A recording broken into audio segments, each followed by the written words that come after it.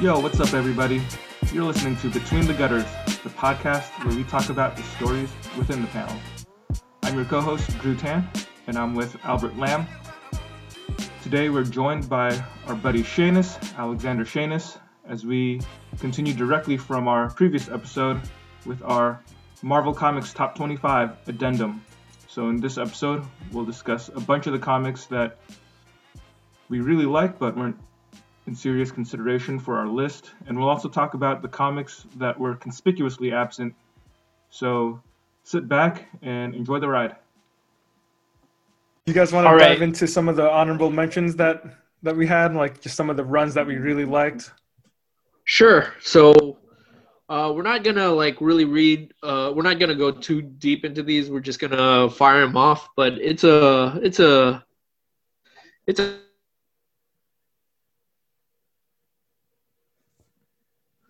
a hefty list, I must say. How about we do this? We'll just go with the version of it. So I'll go through the A's and you can pick up the B's and I'll do C and D or whatever. Or I'll just do it. Okay. So we have Amazing Spider-Man number 248, which is a one-shot story called Kid Who Collects Spider-Man by Roger Stern and Friends. Ron Friends. Yeah. We have Astonishing X-Men by Warren Ellis and I forget who the artist one that was. Yeah, different artists on each of the arcs. Like Simone Bianchi drew one arc, Carrie Andrews drew one, and Phil Jimenez drew another one. Yeah. Might have been Phil Jimenez's finest work. Probably. Either that or Planet X. We have Astonishing X-Men by Joss Whedon and John Cassidy. I was going to say John Candy. John Candy.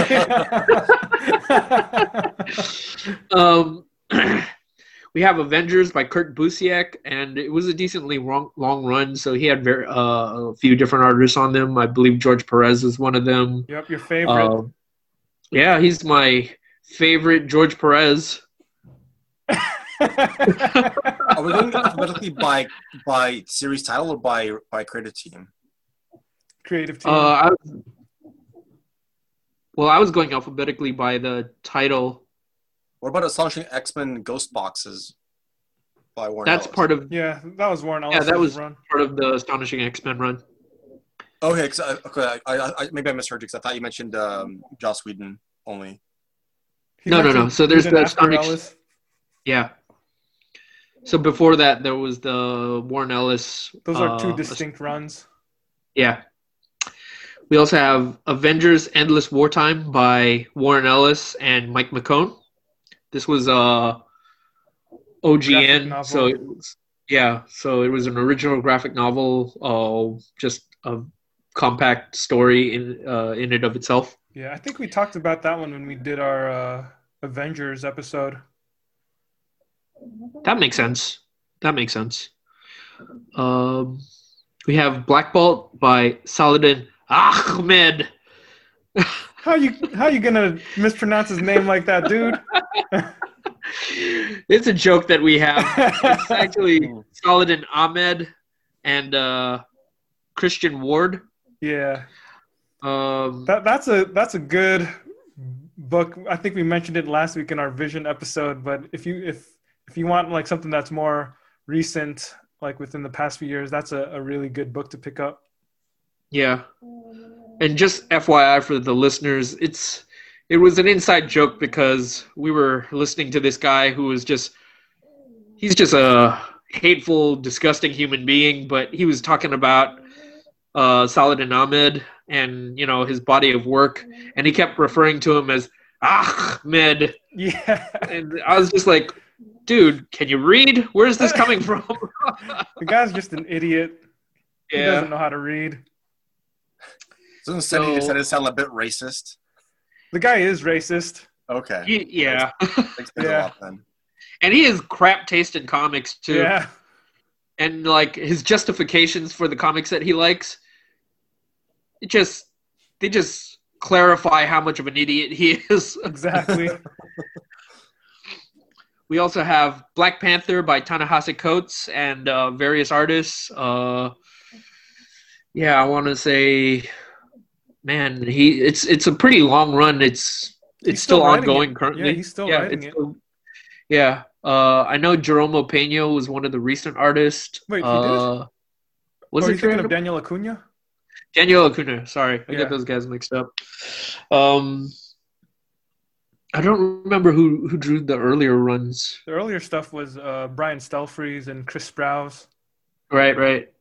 Good looking stuff. Yeah. Aside from that, we have Black Panther by Christopher Priest. Yeah, and that was a great run. Yeah. What's the guy's name who drew it? They had a bunch of artists on that too, but the main one was Sal Velluto. The guy who drew the first arc was Mark Texeira, though. Yeah, probably that's who I was thinking of. Yeah, he was the one that I was thinking of. Another one that we've got on our list is Cable by Joe Casey and Ledron. Yeah, that's the best Cable comic you'll ever find. Yep. Period. Far better than Rob Liefeld's Cable. Yeah. Joe Casey gave the character a lot of depth and emotion. And Ledron's art, man, he was channeling full Kirby in this comic, which is a crazy thing to imagine because when you think of Cable, I think the natural thing to picture is Rob Liefeld, not Jack Kirby. But Ledron, man, he definitely gave a Kirby feel. Yeah, like if you can think of Rob Liefeld's art, and especially like technology, because technology in Joe Casey's not in Joe Casey, in Jack Kirby's comics is a big part of his like showcase. It's a big part of what he showcases in terms of his art. Yeah, it's like part of his signature style. Exactly, right? So when you think of like Rob Liefeld, it's like typical 80s machine guns. It's like barrels on top of barrels on top of barrels. It's almost cartoonish and not in a fun way, you know? There really doesn't really feel like there's too much in terms of design. It's just like a bunch of barrels and, gun belts, stuff like that. Pouches, bandoliers. And then Ledron takes, like just all the stuff that you would associate with just an 80s action star, but much worse looking. Yeah. And, Ledron takes that idea and filters it through a Jack Kirby aesthetic. So all the guns look cool. Yeah, exactly. The Cable looks cool. Cable looks cool. The people look cool. That's a run I wish they would make a fat hardcover collecting the whole thing, man. I would buy that. Yeah. You still have your issues, Shanus? Of Cable? Yeah, I think I have them all. Nice. Good stuff. Coming up, we have Daredevil by Ed Brubaker and Michael Lark. So we just talked about how Brian Michael Bendis' Daredevil, was very close to making it on our top 25 list. But following Brian Michael Bendis' and Alex Maleev's run, he was followed by Ed Brubaker and Michael Lark. And, that's a very good run too, I would say. Daredevil had an extremely long, sustained run of quality. Yeah, it's a little overshadowed by the the Bendis and Alex Maleev stuff, but it's they did a good job of maintaining the consistency of quality for sure. I think the very first story arc that Brubaker and Lark did, that's one of my absolute favorite Daredevil stories ever.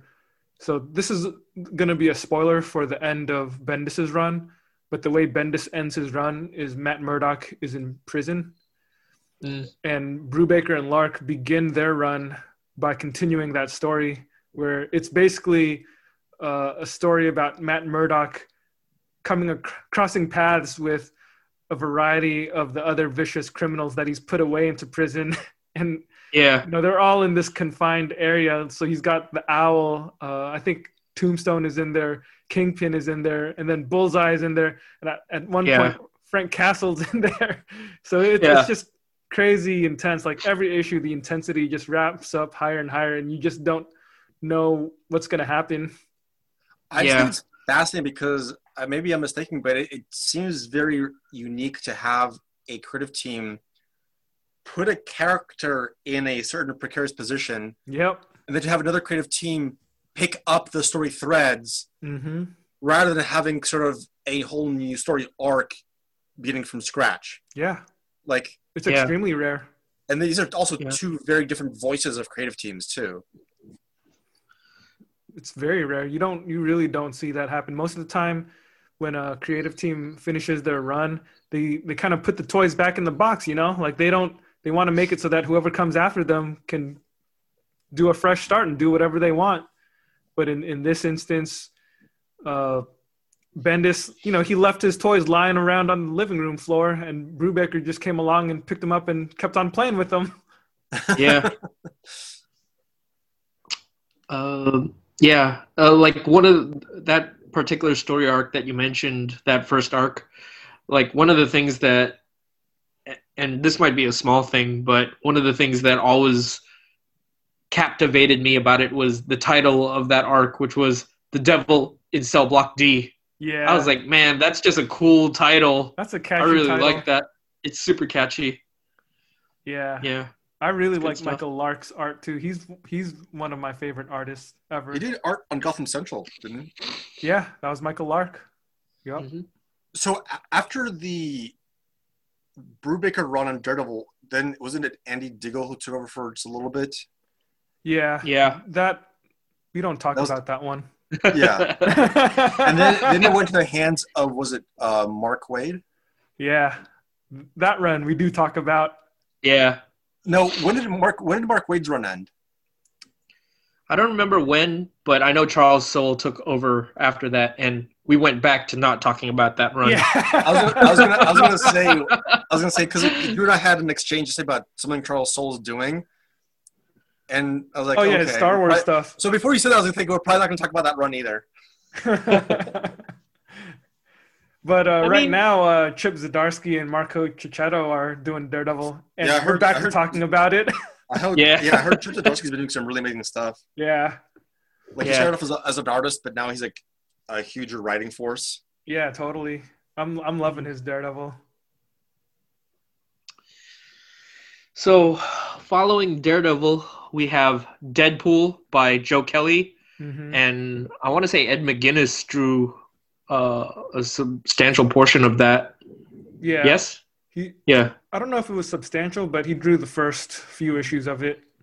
Oh, okay. Yeah, that's the essential Deadpool run. Like you can read that and not read any other Deadpool and you'll be good. Yeah. I mean, it's just the best Deadpool. Don't read Daniel Way. Yeah, don't read Daniel Way's Deadpool. It's not the way to go. It is not the way to go. Maybe you could read Gary Dugan. I don't know. I'm still not too sure. I haven't read too much Gary Dugan, so it's harder for me to say. You could read the David Lapham and Kyle Baker run, the Max Deadpool. That's a good run. Yeah, that is. And you can read Uncanny X-Force. Deadpool's in there. Yeah. So following that up, we have Elektra Assassin by Frank Miller and Bill Sikowitz. Yeah, that was one. I wanted to cheat and include that in Daredevil when we were doing our top 25 Marvels, but I was like, maybe we shouldn't cheat. Yeah. We have to maintain our integrity. Yeah, exactly. We ain't cheaters here. Yeah. In addition to that, we have Fantastic Four by Mark Waid and Mike Wieringo. Yeah, I like that run a lot. Yeah, it's a cool Fantastic Four story. It's got some very dramatic moments. I want to say, was this the last comic Wieringo worked on before he died?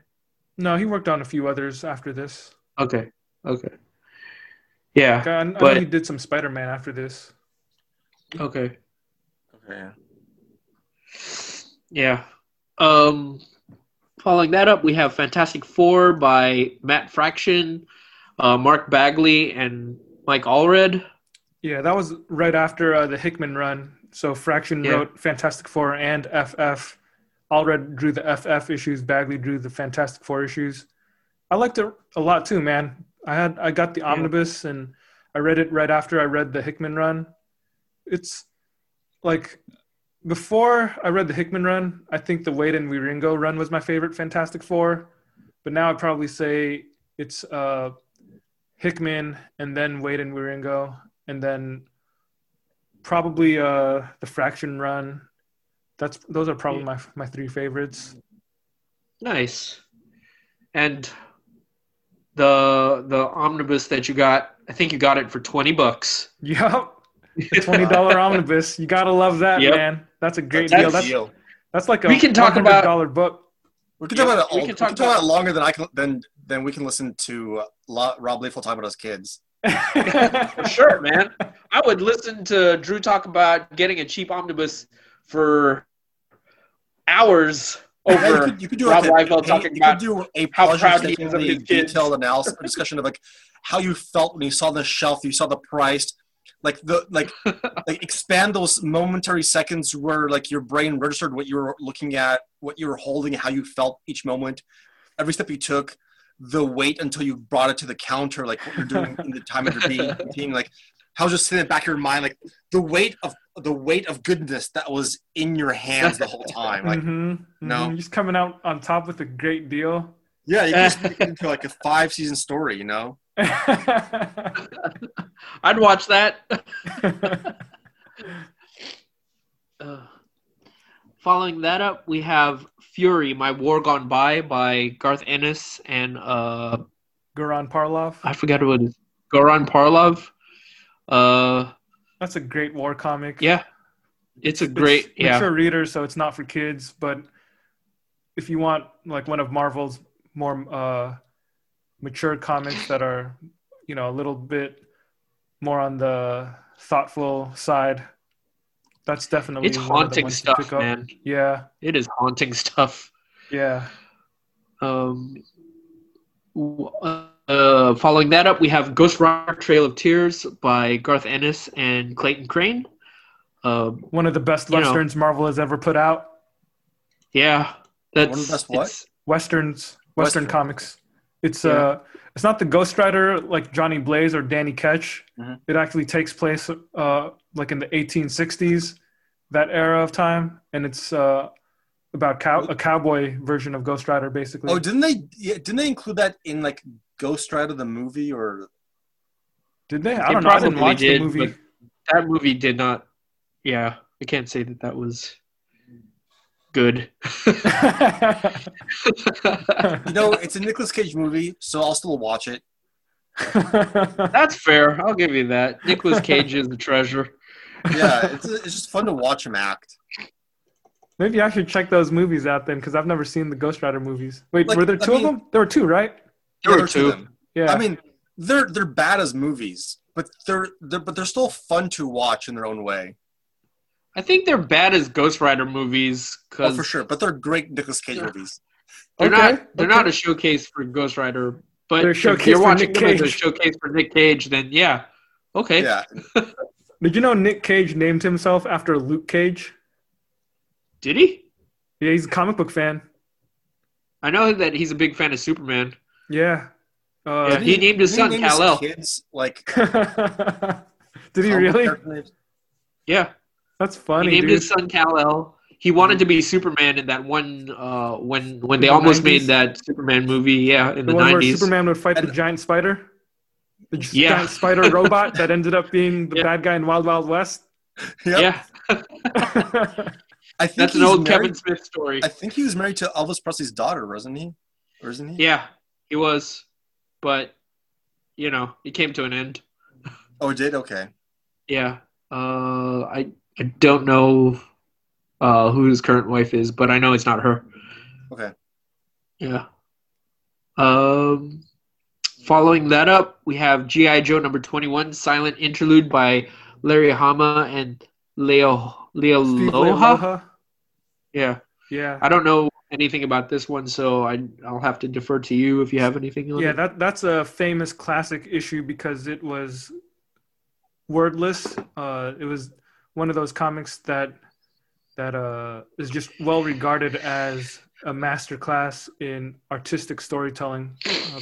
I think the background behind it is that I think they were just running late on their deadline, and Larry Hama ended up just cranking this out, and Lealoha inked it, I believe. But it's a completely wordless story about Snake Eyes infiltrating a Cobra fortress, getting into a fight with Storm Shadow, and I think he's trying to rescue. I think Snake Eyes was trying to rescue Scarlet or something. She's in it too, and she ends up fighting some bad guys off. And it's just a classic story. Like anytime anyone talks about 80s Marvel comics, you got to bring up G.I. Joe somehow, and that's probably the one issue that stands out above everything else, because at the time it was kind of unusual to see a comic be so bold as to tell the entire story without any dialogue or captions or words at all. You know, it's not unusual to have love, to be in love with anyone. I just felt like I had to say it because you said it's not unusual. So. Now we got to do the Carlton dance, man. You guys can't see it, but Shanus is going all out doing the Carlton right now. Snapping his thumbs from side to side. Oh, man. The next comic that we have is Gru by Sergio Aragonés. That's something that isn't a typical Marvel comic, but it's something I'd like to talk about more just because it's on the more cartoonier side of things. It's basically about a barbarian wanderer who's just a buffoon, and it's a comedy comic, and it's just about him and his dog going on adventures, and it's just the sort of thing that I enjoy just for laughs, you know? Yeah, totally. Was that originally published by Marvel? Epic Comics, dude, back in the 80s. Okay. Yeah. But wasn't it eventually carried over into Dark Horse? Yeah, because it's creator-owned. Aragonés owns it, so he ended up taking it to other publishers. Got it. I think they just did something recently, or not even recently, like relatively recently, where it was Gru meets Conan or something like that. Yeah, they did that a few years ago. That was a fun comic. Yeah. I just like talking about, as much as I love talking about the typical Marvel stuff that we gush over on a weekly basis, the opportunity to shine the light on something like Gru by Aragonés is, that's cool. It's cool, Yeah, it's something that people don't necessarily think about with Marvel, because Marvel's not really known for any creator-owned stuff. Yeah. So there was a period, man, back in the 80s when they were kind of trailblazing with all sorts of different stuff and taking chances on people's creativity. Yeah. Nowadays, you just see them churning out the same old jobber superhero comics over and over. It's cookie cutter stuff, man. Yeah. Yeah. It's, I don't know, like I don't know if this would be a reach for me to say that it's something that is comparable, that's like a cousin to like Usagi Yojimbo or something like that. Well, the creators are definitely friends. Like Stan Sakai, I believe he letters Gru. Oh, nice. Yeah. And that's cool. I know Sergio Aragonés has he's done Usagi Yojimbo art, and he's written an introduction to one of the volumes. So they obviously have mutual respect. Yeah. I mean, yeah. So in terms of the tone of the story, though, I'd still say that Usagi Yojimbo goes beyond like slapstick comedy. Like Gru is definitely heavy on the slapstick comedy. Whereas Usagi Yojimbo, there's a lot of layers of emotional complexity and depth to the adventure and the characters as well. It's not really. It's not purely jokey. It's not purely jokey. Exactly. Yeah. Right. Next up, we have Iron Man by Matt Fraction. This is a pretty long run too. I don't remember exactly how many issues. I want to say it might have been in the 80s. Yeah. It was substantial. Right. It was a pretty long run. I would say in the modern era, it's probably the Iron Man run to read. Yeah. I think any era, man. Like the entire history of Iron Man, I think this is the definitive Iron Man run. Yeah. Like we did put Iron Man Extremis on our top 25 list, and that's definitely like, you know, that was 6 issues. That was 6 issues of perfection. If you want like a substantial long run along the lines of a Captain America by Brubaker or Jason Aaron Thor, then Fraction's Iron Man is the one to go to. Yeah, exactly. That couldn't have put it better. Like, you know, if you just want a long form, epic, ongoing story that you can follow for over the course of a bunch of issues, that's the Iron Man for the modern era. Mm-hmm. I still remember, dude, the one time we went to that quarter bin sale, the Friends of the San Francisco Public Library, and you found the entire run for 25 cents each. Yeah. That was an amazing day, baby. Man. It was. I remember we had, well, I was actually missing, well, no, I wasn't missing. I found the entire run, but one of the issues had a smudge on it because I guess whoever was holding that comic held it for a long time, and his thumbprint smudged the cover. So for the longest time on the cover, yeah, I was looking to replace that because I was like, why do I have this? I mean, I have it just because I need it for the run, but I need to replace this as soon as I can. And fortunately for me, it was a relatively short waiting period, and I was eventually able to find it again. I believe it was even for a quarter. Nice, not very in the ballpark. Nice. So it's not like I had to pay for it at full price or whatever, you know? Yeah. That was awesome when you found that whole run. That was a good day, dude.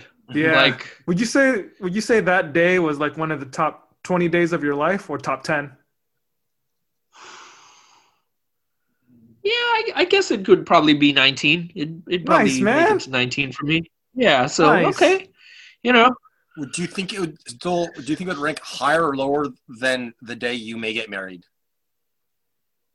Well, I'm assuming that I'm going to marry some kind of shrew, so probably higher. What about if you ever have a kid? Some sort of haggard, loudmouthed, just someone who's just going to drag me down on a daily basis because that's what I'm attracted to.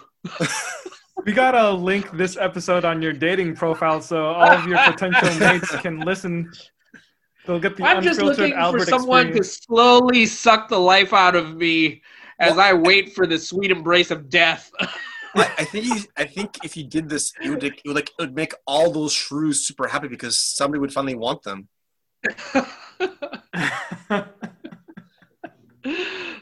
That's one way of looking at it. But the thing about shrews is shrews also tend to have high expectations, so they tend to shoot out of their weight class. True that.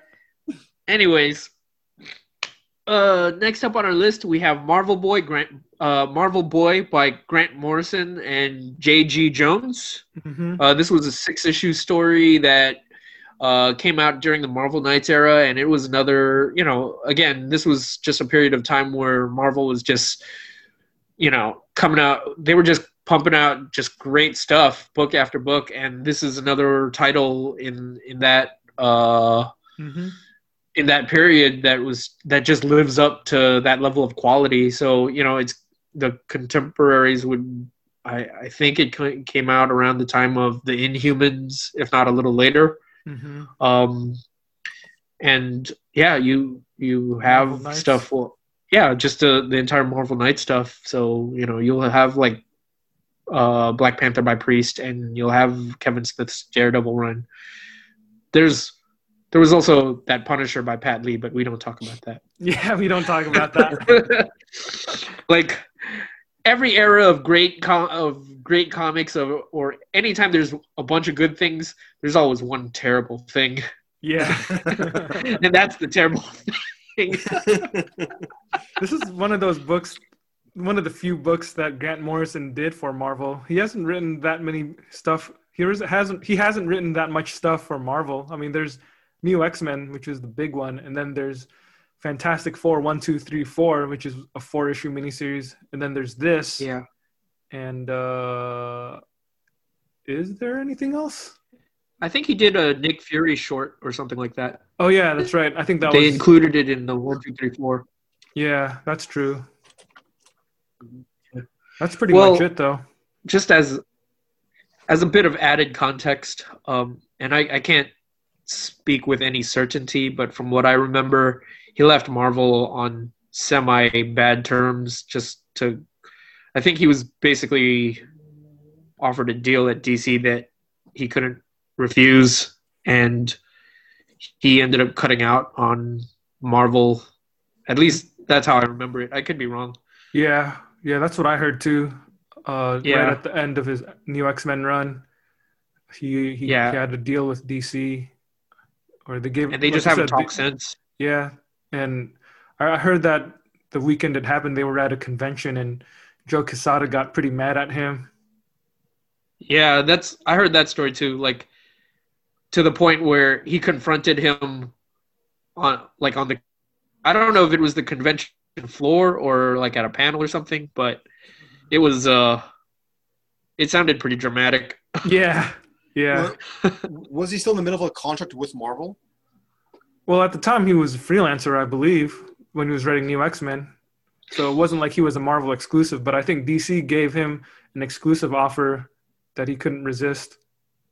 I guess I'm confused as to why Joe Quesada would be mad at him, because it doesn't sound like he did anything business-wise rude or wrong.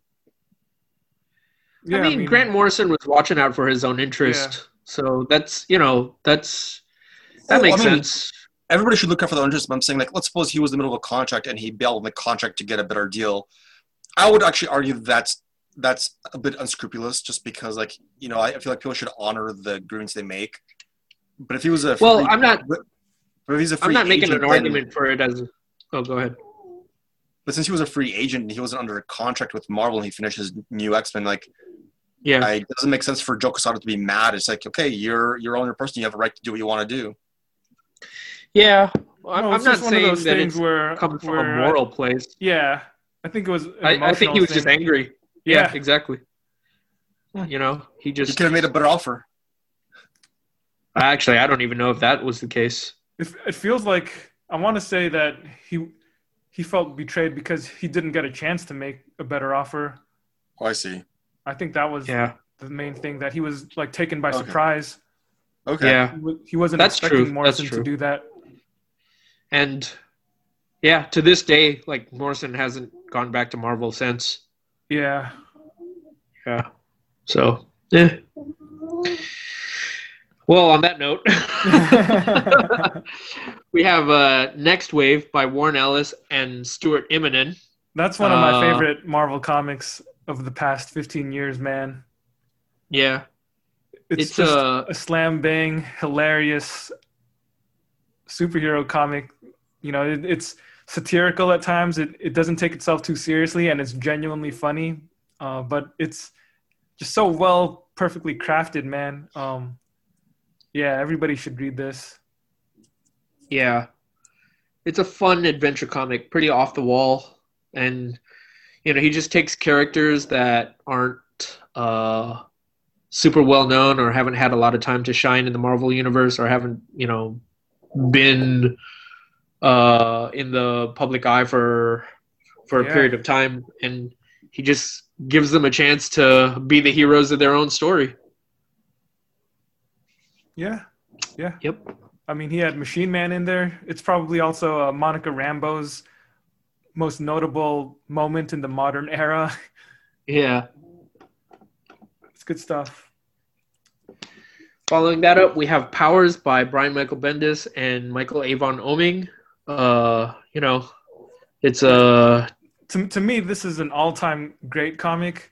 I think one of the reasons why we didn't really think about considering it for the Marvel list is because I don't really associate it with Marvel for some reason. because it was their creator-owned comic that Icon did publish some issues of, but it was also published by Image Comics to begin with.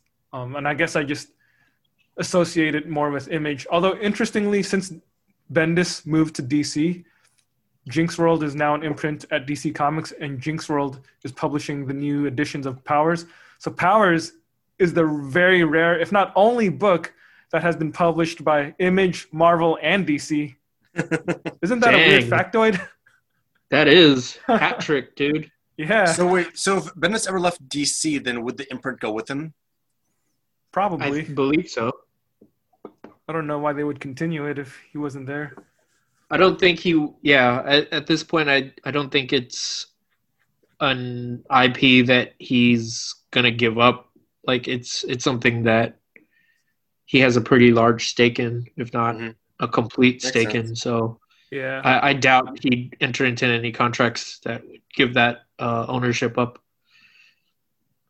Yeah, and I was also going to say that I think the reason why we had Criminal on our list, even though that's published by Image now, is because it was originally launched by Icon, and it had a distinctive time on Icon. So I guess I felt more comfortable associating it with Marvel because so much of it was published by Marvel. Right. Makes sense. Next up, we have Runaways by Rainbow Rowell, and this is a pretty recent comic. Yeah, it's probably my favorite. Really recent. My favorite current Marvel comic. Yeah, Drew's mentioned this a couple of times over the course of this podcast, but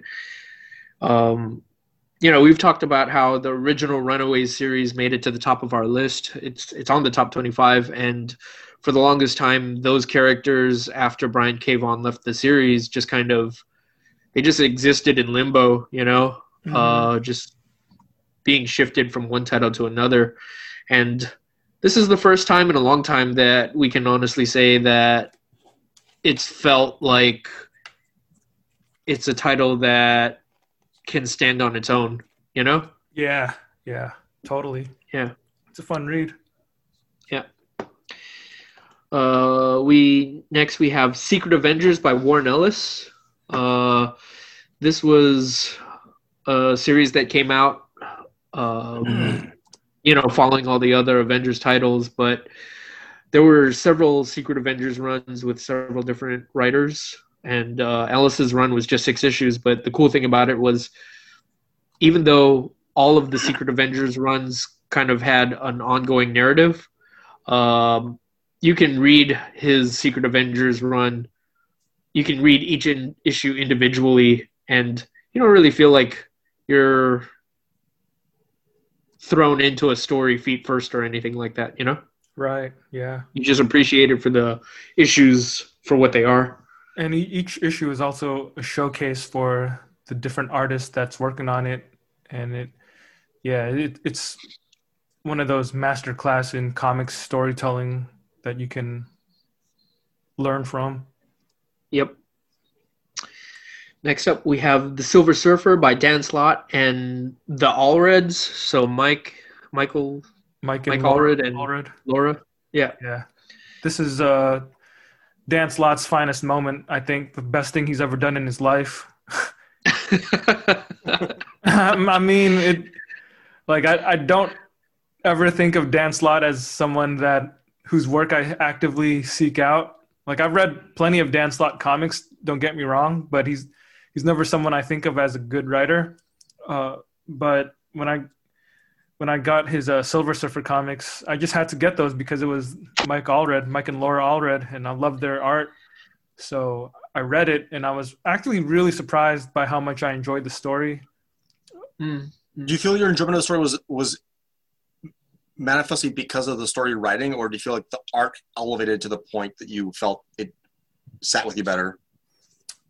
Probably the latter. Like, if the Allreds didn't write it, I probably wouldn't be thinking about it today. I mean, if the Allreds didn't draw it. Okay. But because of the art, that definitely elevates it, because comics are a visual medium, man, and art tells a story too. And I think when I was younger, I was when I was a kid, I was an art snob. Like I only cared about the art. When I was in my like early 20s, I think I was a writing snob, and I only cared about whoever was scripting the comic. But now that you're an adult, you're just general snob. Yeah, no, I wouldn't even call myself a snob. I'm not a snob at all. I certainly don't consider myself a snob, but I am an elitist. So make sure you get that straight. I'm not a comic book snob. What were you going to say? I'm a comic book elitist. Well, what were you going to say? Like, what was, now that you're older, what kind of snob were you going to say you were, or was that elitist? What you were going to say?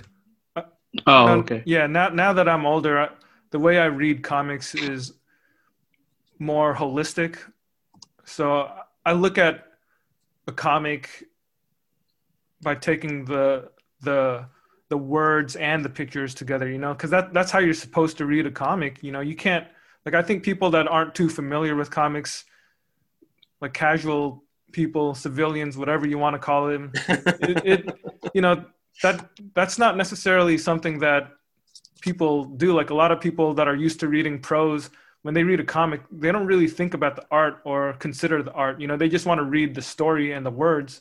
And then there are others that are more visually oriented. It's more about the artwork for them and like how the art makes them feel.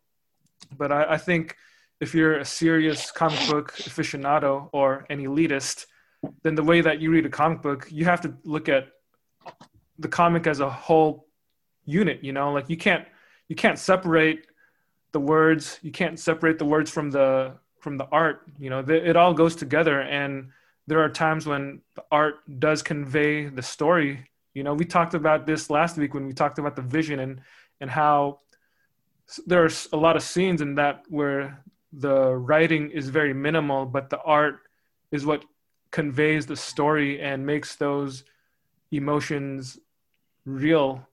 And you wouldn't have it with one without the other. You got to just look at them both together. And I think that with Dan Slott's run on Silver Surfer, if he didn't have the All Reds, I wouldn't have picked it up. But because they drew it, I was interested. And when I did read it, I was really impressed by how the whole thing was, and I'll even say that the words weren't bad, like it there were no bad words. He speak words right bad for all audiences. I know it sounds like such a backhanded compliment, but them words good. Yeah. It's not necessarily my vision of what the ideal Silver Surfer story would be, but if I ignore the context of the character and continuity and what I know about the Silver Surfer, it's still a story that takes you on an emotional journey. And yeah, a big part of it is because of the art, but I'm not going to say that Dan Slott didn't contribute nothing to it, like he. Yeah. Like I said, face or anything. Yeah, his name is on it. Therefore it is the best thing he's ever done in his life. When you said that you can't separate the words from the art, like I took it as a challenge because my sisters say otherwise. You could try that.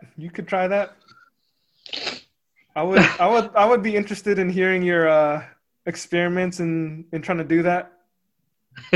Take some scissors, cut out the word balloons. Yeah. I mean, that would just desecrate a comic. Yeah, that would be one of the gravest, most unforgivable sins anyone could ever commit. Unless it's art, it could be art, The collage of works away from the art. Yeah, I don't know about that. Although there is one comic in the Mike Allred and Dan Slott run that if you cut it up, it creates a Mobius strip that you can read. That's true. That's true. It's probably one of the most experimental recent things that I can think of, Yeah, so totally. If for those of you who aren't familiar with what a Mobius strip is, it's basically an endless loop. Yeah. So you can, if you cut this comic up and like attach certain points, you can read the panels in a way that it's just a never-ending, ongoing, infinite loop of story. So yeah, I think there we go. mathematically is defined as a fiber with a twist. A fiber with a twist. There you have it from a PhD student. Following that up, we have Spectacular Spider-Man by J.M. DeMatteis and Sal Buscema. We've mentioned this a couple of times on the podcast, and there are a lot of Spider-Man runs that get a lot of attention and get a lot of love and accolades. This is the one that I don't feel gets as much attention, even though it rightfully deserves it. So this is some good Spider-Man stuff right here. It's just, J.M. DeMatteis doing his Ultimate Spider-Man Green Goblin story. That's how I would define it. Marvel needs to make a collected edition of that whole run, man. That's what they need to do. I feel like, don't they have an Epic collection coming out? I don't know if it's coming out. I would love an omnibus of it, though. It's something that I would love to have in an omnibus with nice paper. Yeah, or a hardcover. Yeah. Actually, going back a few steps to when you talked about the New Avengers by Bendis, that was the one thing I was bothered by when they didn't finish his omnibus collection. Yeah, they made I think it was just too massive. They made a couple, but like they made the first one for the New Avengers. Then they made a different omnibus for like I think when it went over to the Heroic Age, and that was kind of it. There's a Secret Invasion omnibus. Or Secret Invasion, okay, yeah. But it's not like they ever made a series of omnibuses collecting his run from the very beginning to the end, which is unfortunate. Yeah. Yeah. Next up, we have Spider-Man Life Story by Chip Zdarsky and Mark Bagley. Yeah, that's another very recent comic, actually, but I liked it a lot, man. It was a 6-issue miniseries that operates on the premise that Spider-Man was, as he was created in the 60s, it operates on the premise that he's aged in real time all the way through to the present day. So he gets older, and it does touch on different elements of the Spider-Man mythos. It's just a really great read, and even though I'm not a big fan of Mark Bagley's art, it's still something that as far as like recent Spider-Man comics, it's the best Spider-Man comic I've read outside of Miles Morales. So going back alphabetically, what about Spectacular Spider-Man by Paul Jenkins? That's another great run too, man. I love that run. Yeah, it's definitely something, worth mentioning. Yeah, that's one of my favorite all-time Spider-Man runs too, the Paul Jenkins era. They need to do an omnibus of that. Yeah, man, I would love that. Like the last issue, number 27, was like a great just was a great touch upon like Spider-Man as a character. Mm-hmm. Mm. Just perfect stuff. Mm. Next up, we have Strange Tales 1 and 2. This was an anthology series that Marvel did where they basically invited a bunch of people who weren't typical Marvel Comics creators. They got a lot of indie people and alternative cartoonists to do their own thing. So it's definitely not a typical Marvel comic, and that's what makes it awesome.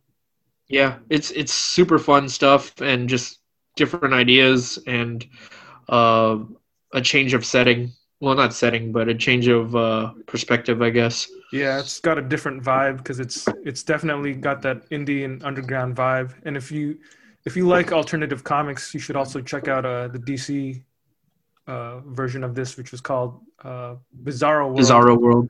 Yeah, they did an indie anthology too. Yep. Next up, we have The Hood by Brian K. Vaughan, and was that Steve Holtz? Kyle Hotz? Hotz? Yeah. Kyle Hotz? Okay. I think Steve Holtz might have been from Arrested Development. Steve Holtz! Yeah, okay, right, so yeah. So The Hood is it's a 6-issue miniseries that Brian K. Vaughan did. I forget, was that Marvel Knights too? It was Max, actually. It was a Max book. Oh. There was a lot of cussing in it. Yeah. There were Max was, yeah. Max was their mature audiences line, and this was a 6-issue story that they created about, I guess it's hard for me to describe, but essentially what it's the story of a small-time, crook. It's the story of a small-time crook who gets his hands on the magical means to become, to achieve his goal of becoming a big-time crook, essentially. Mm-hmm. And it's just, what he goes through over the courses of 6 issues. And yeah, it was I remember I found this for like $5 at the Apple. Nice. Maybe even $4. And it was the hardcover too. And it's, it's a pretty gripping crime tale that just happens to have superpowers in it and takes place in the Marvel universe. And it's Brian K. Vaughan. Next up, we have The Vision by Tom King and Gabriel Walta and Walsh. We talked about this all last week, so yeah. So we have an entire episode dedicated to it. Yep. In terms of really long runs that span for a bunch of issues, this next one fits in that category. It is Thor by Jason Aaron, and this is a run that it had a few title changes. So there was Thor God of Thunder, and then you had the Mighty Thor, and then just Thor, and then there was even a period where there was a brief miniseries called The Unworthy Thor. And, there are a couple of other titles associated with it, but it's all basically one long Thor run by Jason Aaron. Mm-hmm. And it just completed, I want to say in this previous year. Yeah. And, it's like Drew said, this is a comic, this is, for the modern era, this is the Thor run, Yeah, totally. We had Walter Simonson's Thor in our top 10. But I could definitely see this Aaron run perhaps even overtaking it as the greatest Thor run at some point. It's still recent, so let a few years pass to reevaluate and stuff. But dude, this Aaron Thor run is just it's gonna be hard to top. Yeah. Look at what Donny Cates is doing right now. He ain't even trying to touch anything that Aaron did. So you can tell that it's just set a standard that every other run moving forward is going to be in the shadow of the Jason Aaron Thor. Yeah. Next up, we have lived through 3 different title changes. More, actually. More? Yeah, because it kept getting new number ones. Yeah, so I might have misspoke, but it started off as Thor God of Thunder, and then I think it became Thor for a brief while, and then it became the Mighty Thor, and then it went back to being Thor again, and then there was King Thor was the closing out series with a few mini series in between. So you had the Unworthy Thor or Thor Original Sin and Thor Gates of Valhalla. So, all it just strikes me as just really silly. It is confusing, but hopefully when they put out an omnibus one day, it'll be easier to just get it all. Yeah. That's what I'm holding out for, man. I'm holding out for the omnibus. Yeah. I'm still missing a couple of issues, like a handful, but I find those issues, I can finally read it all. Nice. Additionally, we have Thunderbolts by Kurt Busiek and Mark Bagley. That was a 90s superhero run that it was just a fun comic about these supervillains who pretended to be heroes in a period when the heroes were thought to be missing. So that was kind of their plan. They wanted to like get the good graces of the public. But then what ended up happening was that some of them decided that they liked being a hero more than they liked being a villain. So they couldn't, Baron Zemo, who was leading them, he couldn't really successfully enact his master plan when part of the team turned against him. Yeah. It's I remember when that first came out, it was out of all the comics that came out in that era, and it was like a bad era for comics. That was, the Heroes Reborn era. Like, this was probably the shining light from that period of comics. Yep. Yeah. Speaking of Thunderbolts, what follows that up is Thunderbolts by Warren Ellis and Mike Deodato Jr., their run on the Thunderbolts, and that's just an excellent Thunderbolts run. It's Warren Ellis gets on the book, and I think we've definitely discussed this before. I think we talked about this one when we talked about our fresh starts. Yeah, exactly. Right. And when Warren Ellis took them over, instead of keeping the old idea of what the Thunderbolts originally were, he just made them unrepentant bastards. Yeah, most of them at least. Yeah, most of them, exactly. They were basically the Marvel Suicide Squad. Yeah.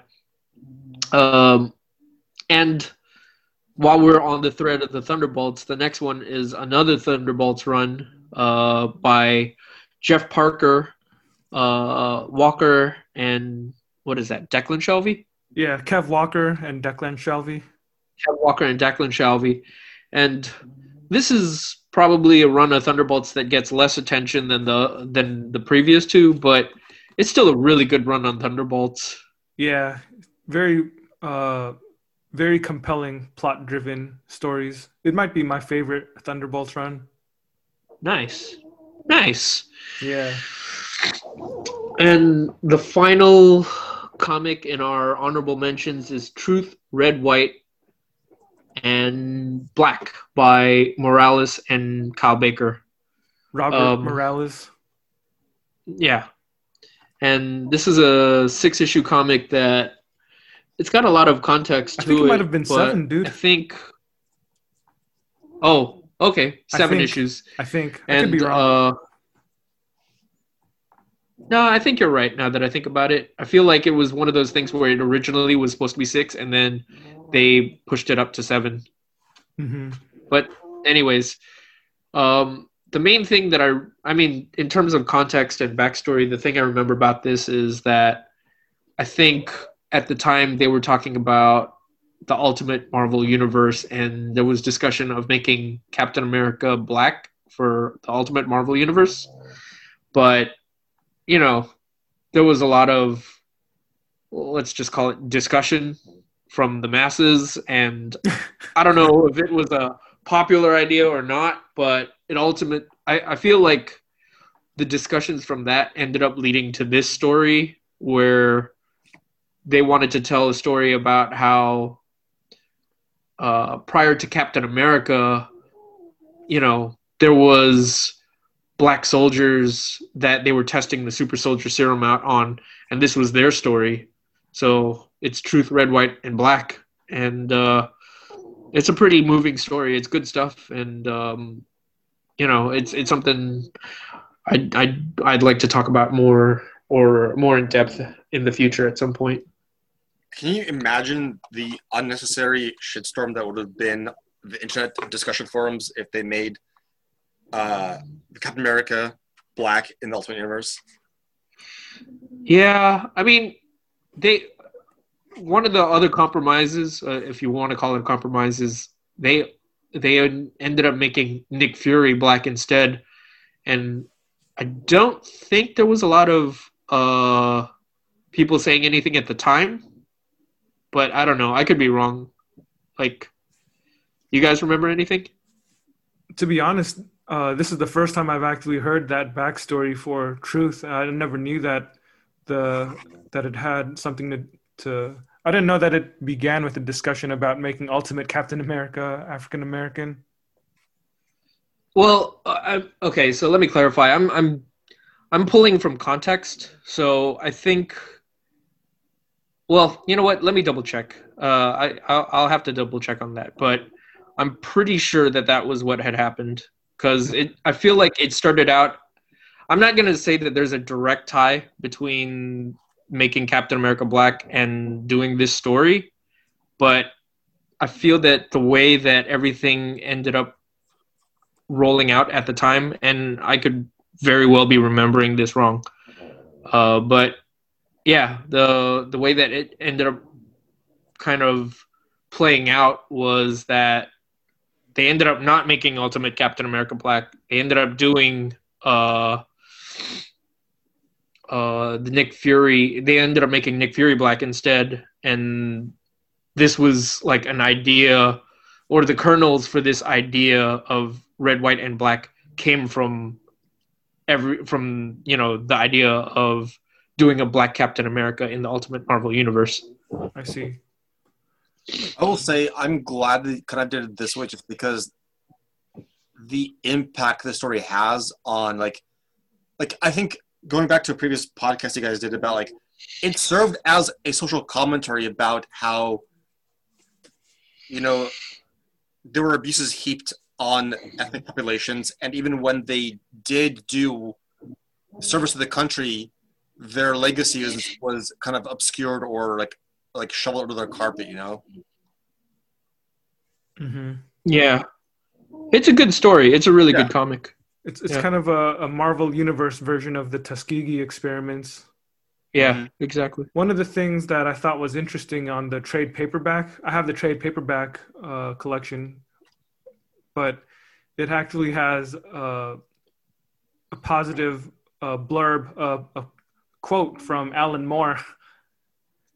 Alan Moore actually said something positive about this comic, and they quoted him on the cover to kind of help sell it. So I thought that was interesting, because I never heard of Alan Moore saying something good about a Marvel comic.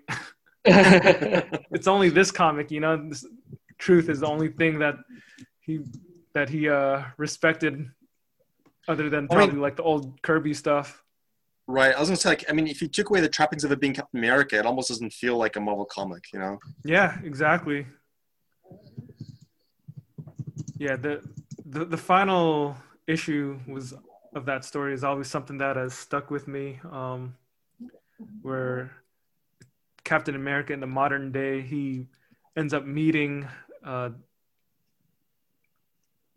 Isaiah Bradley's wife, and yeah, I guess I won't really dive too deep into it right now, but yeah, I always thought that ending, man, was some pretty moving stuff, and it would be fun to talk about the whole series in a future episode someday. Yeah, actually, I think it's listed as my recommendation pick for, I want to say, Black Diaspora, or it's on the list somewhere. So okay. Spoiler. We'll talk about it someday. Maybe when when we ever get back to our recommendations episodes. But we need Zach for that, and he's pretty busy. Yeah. All right. So that is the end of our honorable mentions list. Do we have any additional notes we want to make? I don't think so. I think we can talk about the stuff that the average Joe would have expected, or, I think some of the stuff that Shanus mentioned earlier at the beginning of the episode when we were talking about like Claremont and Dark Phoenix and stuff like that. You guys want to dive into that, or was there anything you wanted to say before we get into it? No, for me, this is the meat. This is actually, I do want to ask you. So, I believe didn't Dan Slott also write She-Hulk for a little bit? Yeah, he did. Yeah. It's been a while since I read it, but there were certain issues I thought were fun to read there. Like, what were your general thoughts over his run on that? Yeah, I did like his She-Hulk. I enjoyed that. It's probably one of his, I don't know, I guess it's one of his top 3 things. Like, I like, obviously the Silver Surfer is going to be number 1. And I also like this miniseries he did with Ty Templeton called Spider-Man and Human Torch. That one was good. Okay. And the She-Hulk was fun. Yeah, I had fond memories of that. To be honest, I think I ended up giving my issues away just because I didn't think I had to, like, you know, when I was just clearing out space, I didn't really feel like it was essential to hang on to them. But yeah, if I came across them again, I'd probably just pick them up if they were cheap and read them again. Mm-hmm. Mm-hmm. How long did you write it for? About 20-something issues? I think so. Initially, it was 12 issues, and then it got relaunched with the new number 1, and he probably wrote that for another, like, I don't know, 10 or 16. I'm not sure. Okay, yeah. so the quarter pop, that's not too bad. Yeah, it wouldn't be too bad. I will say the other thing by him that I do actually like was he did I forget what it was called, but I think it was like an Arkham Asylum story. Oh yeah, that's right. He did do an Arkham Asylum comic. Yeah, that was a fun, like, well, I don't know if fun is the right word, but, you know. Yeah, I thought it was fun. It was kind of a cool concept. It was a story about this criminal who, in an attempt to evade real prison, he pleads insanity, and as a result, he gets sent to Arkham Asylum, and he thinks he's gotten off lucky, but a white-collar criminal.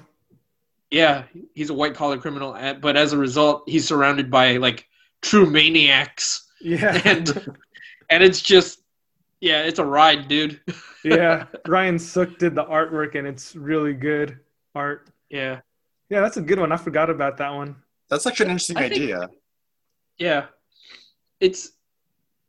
I want to say it was, like, either a miniseries or an OGN. I forget. I think it's a miniseries. It was a miniseries, like 6 issues, I think. I used to have it, but I think I ended up giving it away too.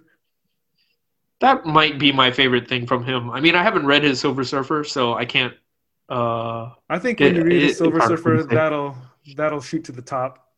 Yeah. Like, honestly, man, like his Silver Surfer is like leaps and bounds better than anything else he's ever done in his life. You think that's even funny? Breathing. He might be an organ donor, but even doing that doesn't redeem him in my eyes. He could donate one of his kidneys to save somebody's life, and it still wouldn't be as good as a Silver Surfer comic.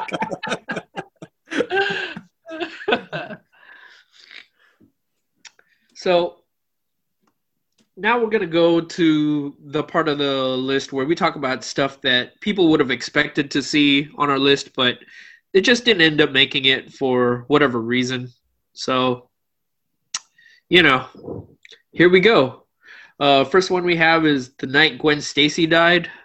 What is that? Is that Gary Conway?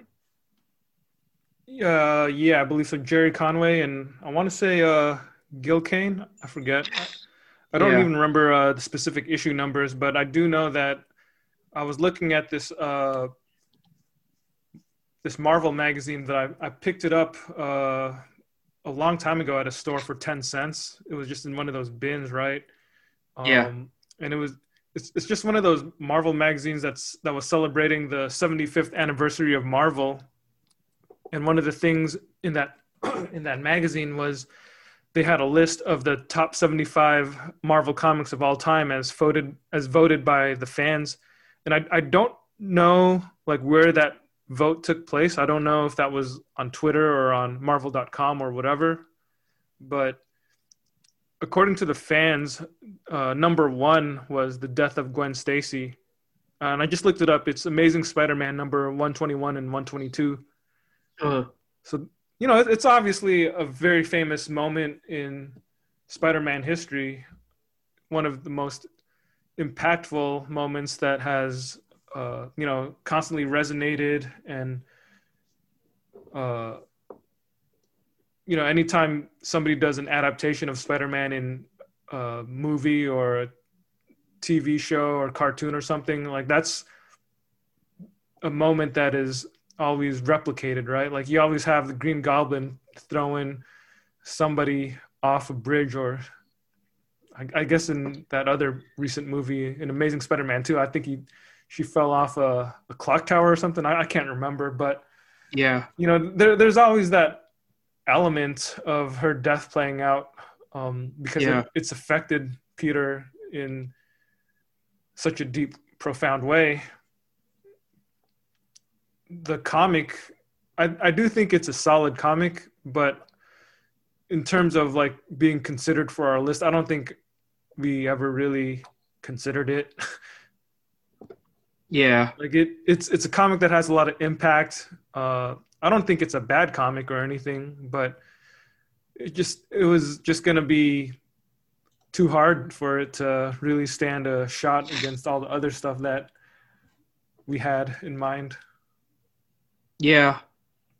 Yeah, I think that's fair. Yeah. Want to move to the next one? Yeah, man. Yeah. Uncanny X-Men by Christopher Slingshot Claremont. Slingshot Claremont? Why is he Slingshot? I don't know. He always puts himself with that S as his middle name, and since I don't know what it is, I always substitute it with something else. Just because I don't know what it is. Yeah, that's true. I don't know what his actual middle initial stands for. I just know it's S. Yeah, so I always just put something in there, whatever it may be, just in the hopes that might be his middle name. Christopher Scrumptious Claremont. Christopher Sasquatch Claremont. So this really is the elephant in the room, right? Like this is the comic that I think most Marvel fans would be like, how can there not be any Uncanny X-Men on the top 25? How can you have a top 25 and not have a Claremont on it? Yeah. I'm sure that there are people who are like looking at the list of our top 25 and thinking to themselves, I can't take this list seriously. They don't have Dark Phoenix Saga. They don't have Days of the Future Past. They don't have God Loves, Man Kills. Mm-hmm. And I want you to know we don't take you seriously.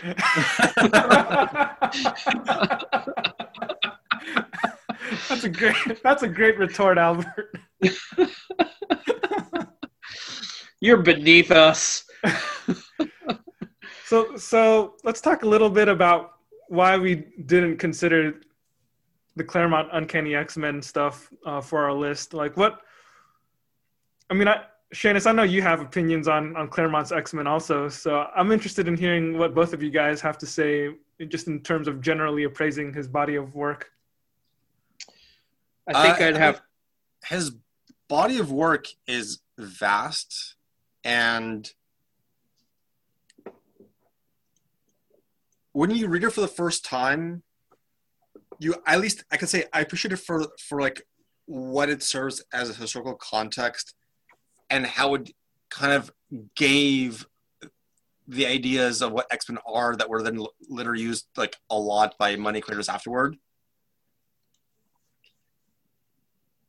But that's as far as I can go, saying he had what I would say great, if not good ideas, but the execution seemed very, I don't know, unsatisfactory, looking at it now. So would you say that it's because it just hasn't aged very well? Yeah, it just hasn't aged very well. But I also feel like there were also some ideas that he threw in there that I haven't read all of his run, but on occasion it's like, okay, this is a bit like choices as to like why certain characters out of the nowhere appeared in certain stories, but I think it's just more like the idea of having the writer telling you what the artist is drawing kind of takes you out of the story. Yeah. And I think also, giving my personal taste, his work was a bit too melodramatic for my comfort. Well, not comfort, but like just appeal. Yeah. But I mean, he clearly inspired a generation of creators afterwards. So, I mean, the X-Men wouldn't be what they are now without him. Mm-hmm.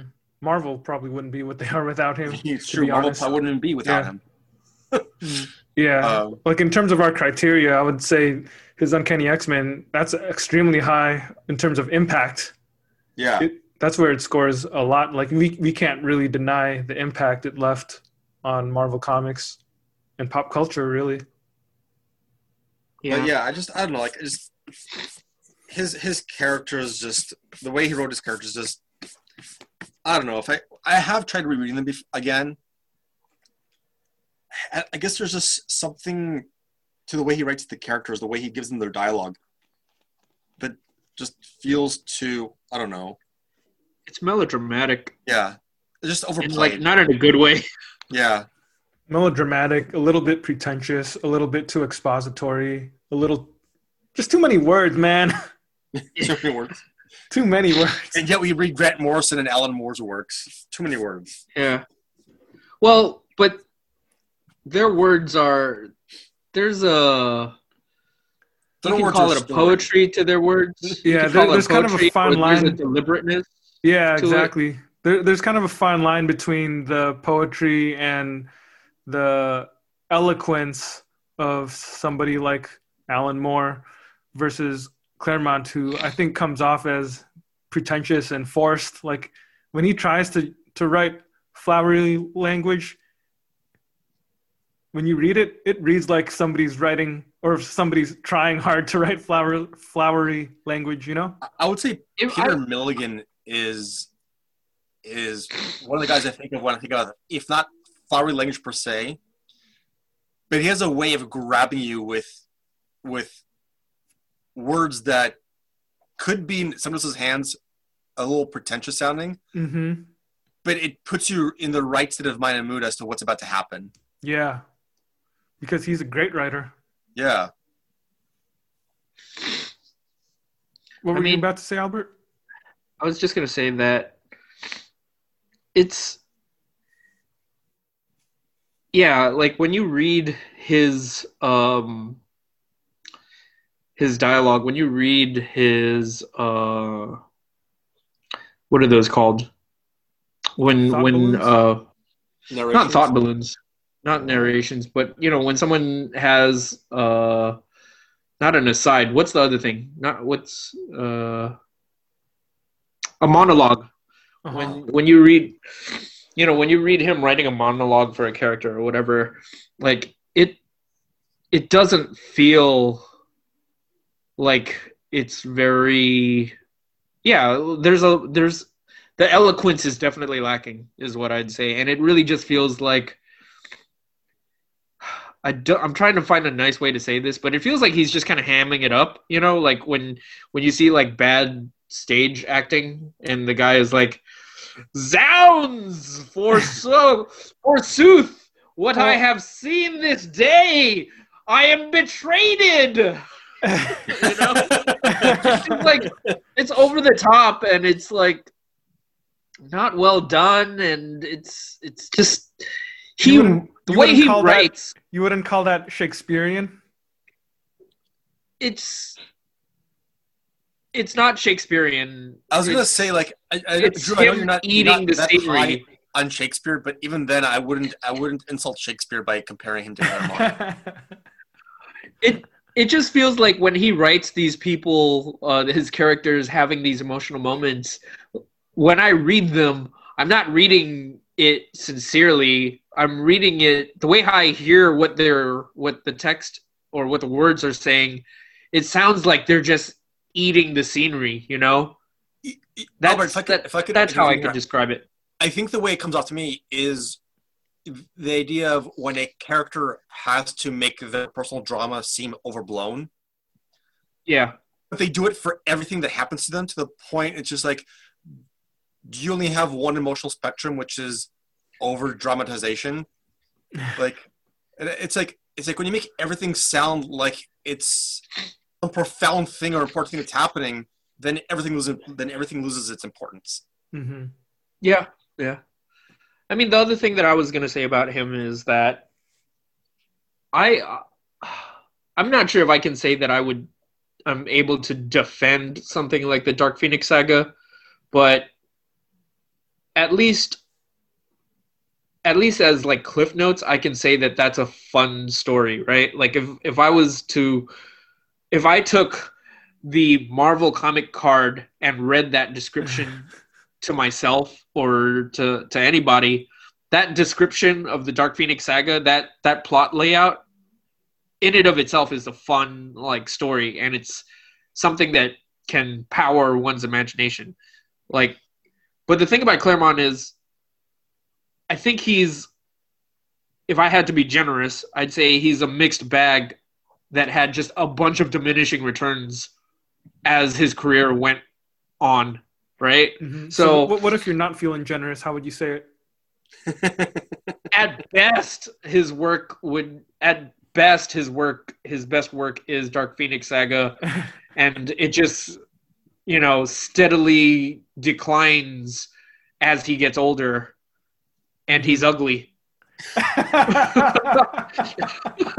Here's what I'll say. I like the idea of the Dark Phoenix, the idea that some entity is absorbed into Jean Grey because of her. That storyline is fun. And the idea of her going bad because this entity kind of corrupts her or allows her to be corrupted because of the power she has. Yeah. But like, it's just like, ideas are good. The execution left you feeling like, is this really a strong story or plot thread? Like, yeah, Days of Future Past was only 2-parter, right? But as an idea, looking to the future of what does it mean to be mutant and what happened to them, I think it's a cool idea. Was it well executed? Of the stories he's done, considering it's a 2-parter, it doesn't overstay its welcome. So it's one of the ones that could be more tolerably reread. But that's the whole thing. Like, I think he has some really interesting ideas and like explorations of the X-Men as characters. But ideas are only worth so much if their execution doesn't match up to the weight of those ideas. Yeah, that's true. And I mean, what I was gonna say is like for every Dark Phoenix saga and for every Days of the Future Past, he's got an Asgardians War out there where he's got the Mandarin story, or like he's got a ton of them. Like even if you look at the early 2000s when they brought Claremont back on and they made like this huge deal about how the guy that made the X-Men great, Christopher C. Bass Claremont, is coming back to the X-Men. Like if you ever read those comics at the time, they were terrible. Or even the X-Men that he was doing with Jim Lee in the 90s, like that stuff was bad, 1991, man. Right? 1991. I don't remember what year that was, but those weren't good stories. Like the funny thing is, a lot of people still regard that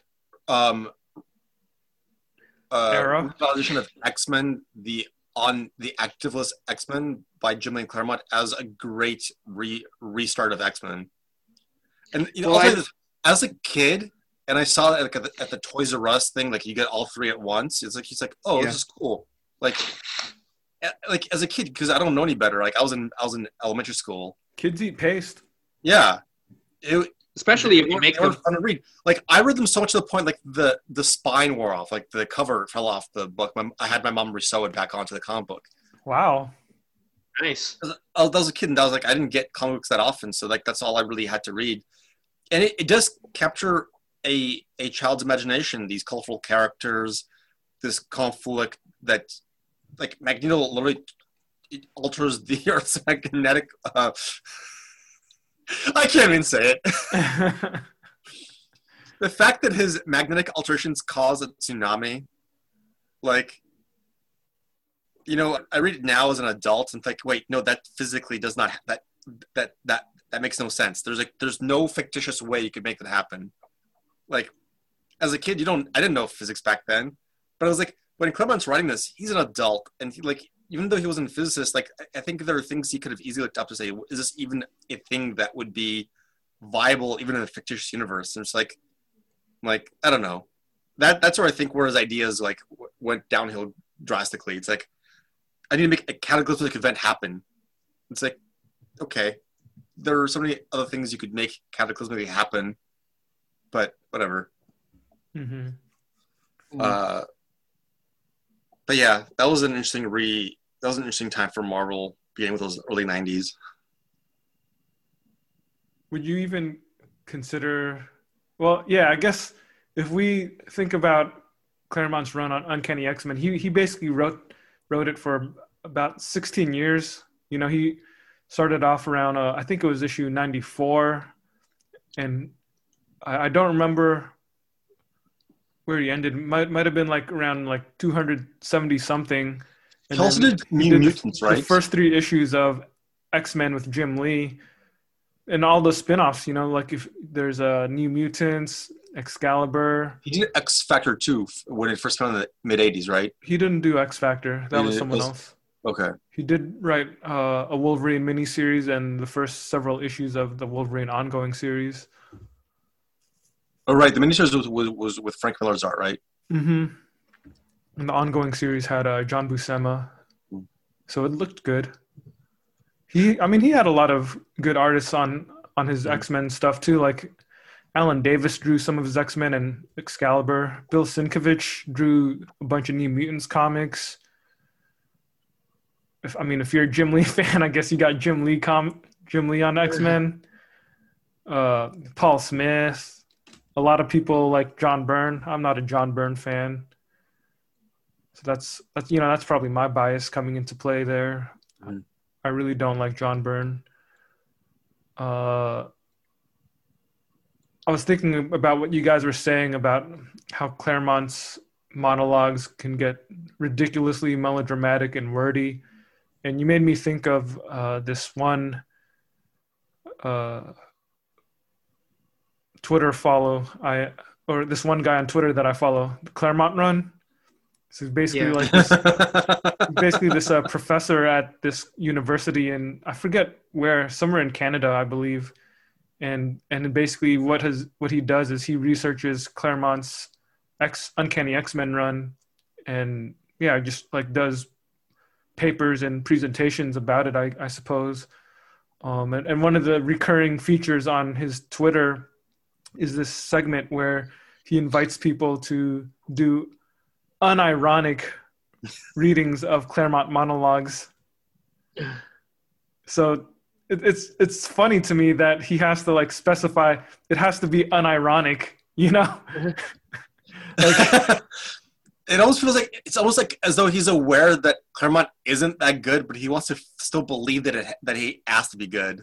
Basically, it's some pretty fascinating stuff. Like most of his commentary, I don't really agree with it. I think it's really pretentious and honestly, just like kind of dumb. Like likes to use a lot of big words that normal people don't use to make points that I don't think any of us would agree with. But hey, Claremont is obviously a very influential writer. No one can deny that. He's got a lot of people that still actually like his stories, and specifically those X-Men stories.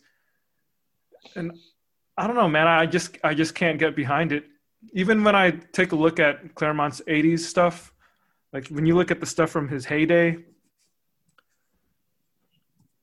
compare his 80s comics to other highly regarded 80s comics that have stood the test of time.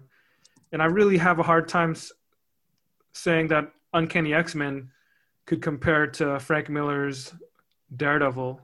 I can't say that Uncanny X-Men compares to Walter Simonson's Thor, or even like the indie scene. I'd way rather read Teenage Mutant Ninja Turtles from the 80s or or Nexus or Ms. Tree or American Flag, man. Like there's just like so many other comics from the 80s that have aged better. You know, those comics aren't ridiculously expository, ridiculously wordy like Claremont's comics are. So I actually don't think that it's because I actually don't think that Claremont's comics haven't aged well. I just don't think even at the time that they were as great as, you know, that they're purported to be. So it's hard for me to take them too seriously now. Like, yeah, that's my perspective on Claremont. I don't think, like, for a combination of like all the stuff that you guys said and the fact that he's super wordy, full of unnecessary expository dialogue to the point where it kind of defeats the purpose of being a comic. And like on top of that, like some of his other character tics that really irk me, or writing tics that really irk me, is how he writes his characters, where everybody has like some ridiculous vocal tic, right? Like Gambit just sounds like a stereotypical Frenchman that, you know, the stereotypical Frenchman that you've ever imagined, mon ami. Even though he's Cajun. Like everything he says, I guarantee I'll make some frog leg soup, I say. Yeah, like all his characters have these weird vocal tics. Like Banshee's always calling people boyo, Wolverine's always calling people bub, Nightcrawler's always saying Achtung. Colossus is always saying Das Vidanya or whatever, you know, like everybody always has to say one word in their native tongue or dialect or something. It's just corny writing, man. Like when you take creative writing class, like one of the first things that they teach you in writing how to write dialogue is how to write stuff like that. And when you're writing dialects and trying to convey, when you're trying to convey people's language and vocal tics, like most readers don't enjoy being annoyed. So it's pretty annoying when you write. Most readers don't enjoy being annoyed. Yeah. So you heck of a statement. It's just not good to write dialogue the way that he writes it, man. And then you got things like where he doesn't even, like he was on X-Men so long that he kept on starting subplots that never went anywhere. So even if you take his work as a whole, it's a lot of stuff, man, just in terms of quantity and volume. If we're just strictly talking about Uncanny X-Men, not even any of the spin-off books, he wrote a lot of stuff, but it's not going to leave you feeling satisfied. And if you do take even some of his the works that, like the stories that he's most famous for, whether it's Dark Phoenix Saga or Days of Future Past or God Loves, Man Kills, you're going to find a lot of pretentious, silly stuff in those too. Like God Loves, Man Kills, the graphic novel from the 80s that had art by Brent Anderson. It was a story that is supposed, like even from the title, you can tell that he's trying to be really serious, right? God loves, man kills. And it's a story about the X-Men teaming up with Magneto against a group of religious zealots who are out hunting mutants. So these religious zealots are called the Purifiers. And I don't know, man, like for me, I think, Albert, you know this, but one of my most hated tropes is the religious zealot trope, where there's some kind of fanatic religious group that ends up wanting to kill everybody. Like I really don't like that story. That's my time travel, you know. Albert hates time travel. I hate the religious zealot trope. That's one thing that gets on my nerves. And that whole story is predicated on this one guy who's just like some kind of pastor of a religious movement that wants to kill all mutants. It's just ridiculous to me. And there's even a scene where he captures Professor Xavier, and I don't know I can't remember off the top of my head if it's a fever dream or if they're actually putting him on a cross, but like I think it's a dream because he starts. I think it's a dream from Professor Xavier's perspective where he's like being crucified on a cross, and then all of his X-Men turn into monsters and they start like killing him, like ripping out his heart and biting his neck, and then there's like some text. I think Claremont straight up tried to quote from the Bible where it's like they took him to Golgotha and like all this. It's like that's so pretentious, man. Like utterly pretentious. I can't really appreciate stuff like that. Yeah, I can't. It leaves me speechless, man. It's just that bad. Yeah, it's just way too pretentious. It hasn't aged well. I wouldn't even say it was great to begin with for an 80s comic. Yeah, like I just want to be like if our podcast does anything, I want it to take some people and I want them to reevaluate the work of Christopher Claremont, you know? Yeah. Like take this as an opportunity to like really sit and think about what you're reading when you're reading his work. Yeah. Is this actually enjoyable to you? And you know what? There are clearly people who enjoy this like overwrought, over the top sort of writing. Mm-hmm. I don't know what to say to those people. I enjoy, I guess. Yeah, I mean, people are gonna like what they like. Yeah, for sure. So I'm with you though, man. Like, I would question how anyone could like it, and if it's there's one thing where I would say on nostalgic level I can enjoy it. I can enjoy his comics. Like, if I see one of his comics, I can still flip through it, and it'll remind me when I was a kid, you know, and I was discovering X-Men comics, because that is the kind of stuff that I went back to and read. Like one of my neighbors when I was a kid, he had a bunch of old Claremont comics, and you know, I would dig into his collection on weekends and just like read the stories where the X-Men fought Dracula or something, you know? Yeah. Like I still, that's still like one of my most memorable comics for some reason. And things like even like classic X-Men, because that was the reprint series from the 90s when we were growing up, that would have, they would just reprint the early 80s X-Men comics. So, you know, it is, his X-Men is the X-Men that I grew up reading. And in fact, one of his X-Men comics was the very first comic I ever bought as a kid. So there is nostalgia to it, but I'm able to step back from that nostalgia and just be like, yeah, this is something that is bad. I can enjoy it on a nostalgic level, but I can't enjoy it on a genuine level. Yeah. We don't delude ourselves into believing that it's good. Yeah. Like, I accept it, you know, with all of its flaws. Well, okay, I don't accept it, but I acknowledge all of its flaws. I accept that it is flawed. There we go. Well said, Shanus. Well said. Well said. I will say this much. Like, the title God Loves, Man Kills, I think is a fine title for a story that the idea was to kind of draw a more obvious parallel as the mutants being the representative of a hated group.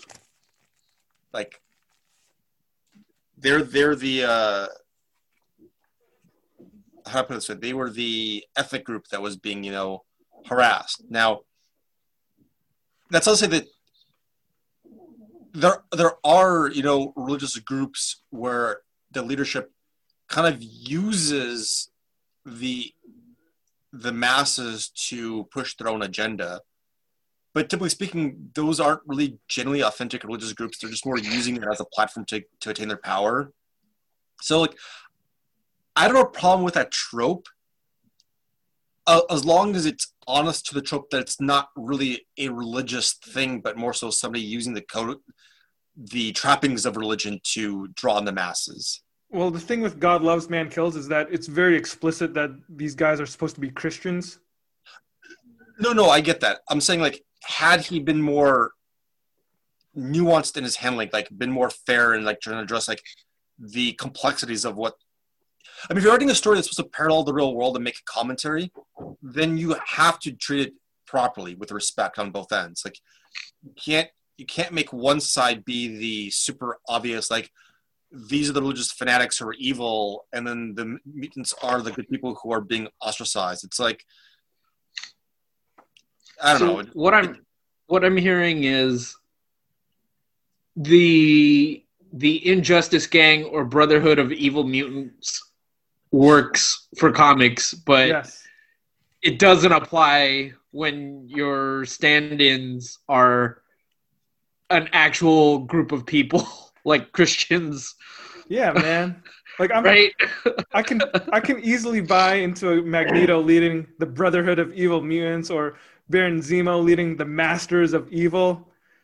Like that's the kind of comic book stuff that as silly as it is, it makes sense in the context. But when you look at a comic like God Loves, Man Kills, it's explicitly stating that this Reverend Stryker who leads the Purifiers, he's an evangelical. And like the first time you see him, he's straight up reading the Holy Bible and quoting it out loud. Like there's like a whole page of him reading the Bible, man. And it's like, I don't know, man. Like there's something about it that just offends me because I'm a Christian, and I couldn't like really, like from the get-go, there's something about it that just rubs me the wrong way. And it's like what Shanus was saying. There isn't really that kind of like fairness or balance to it. It's just taking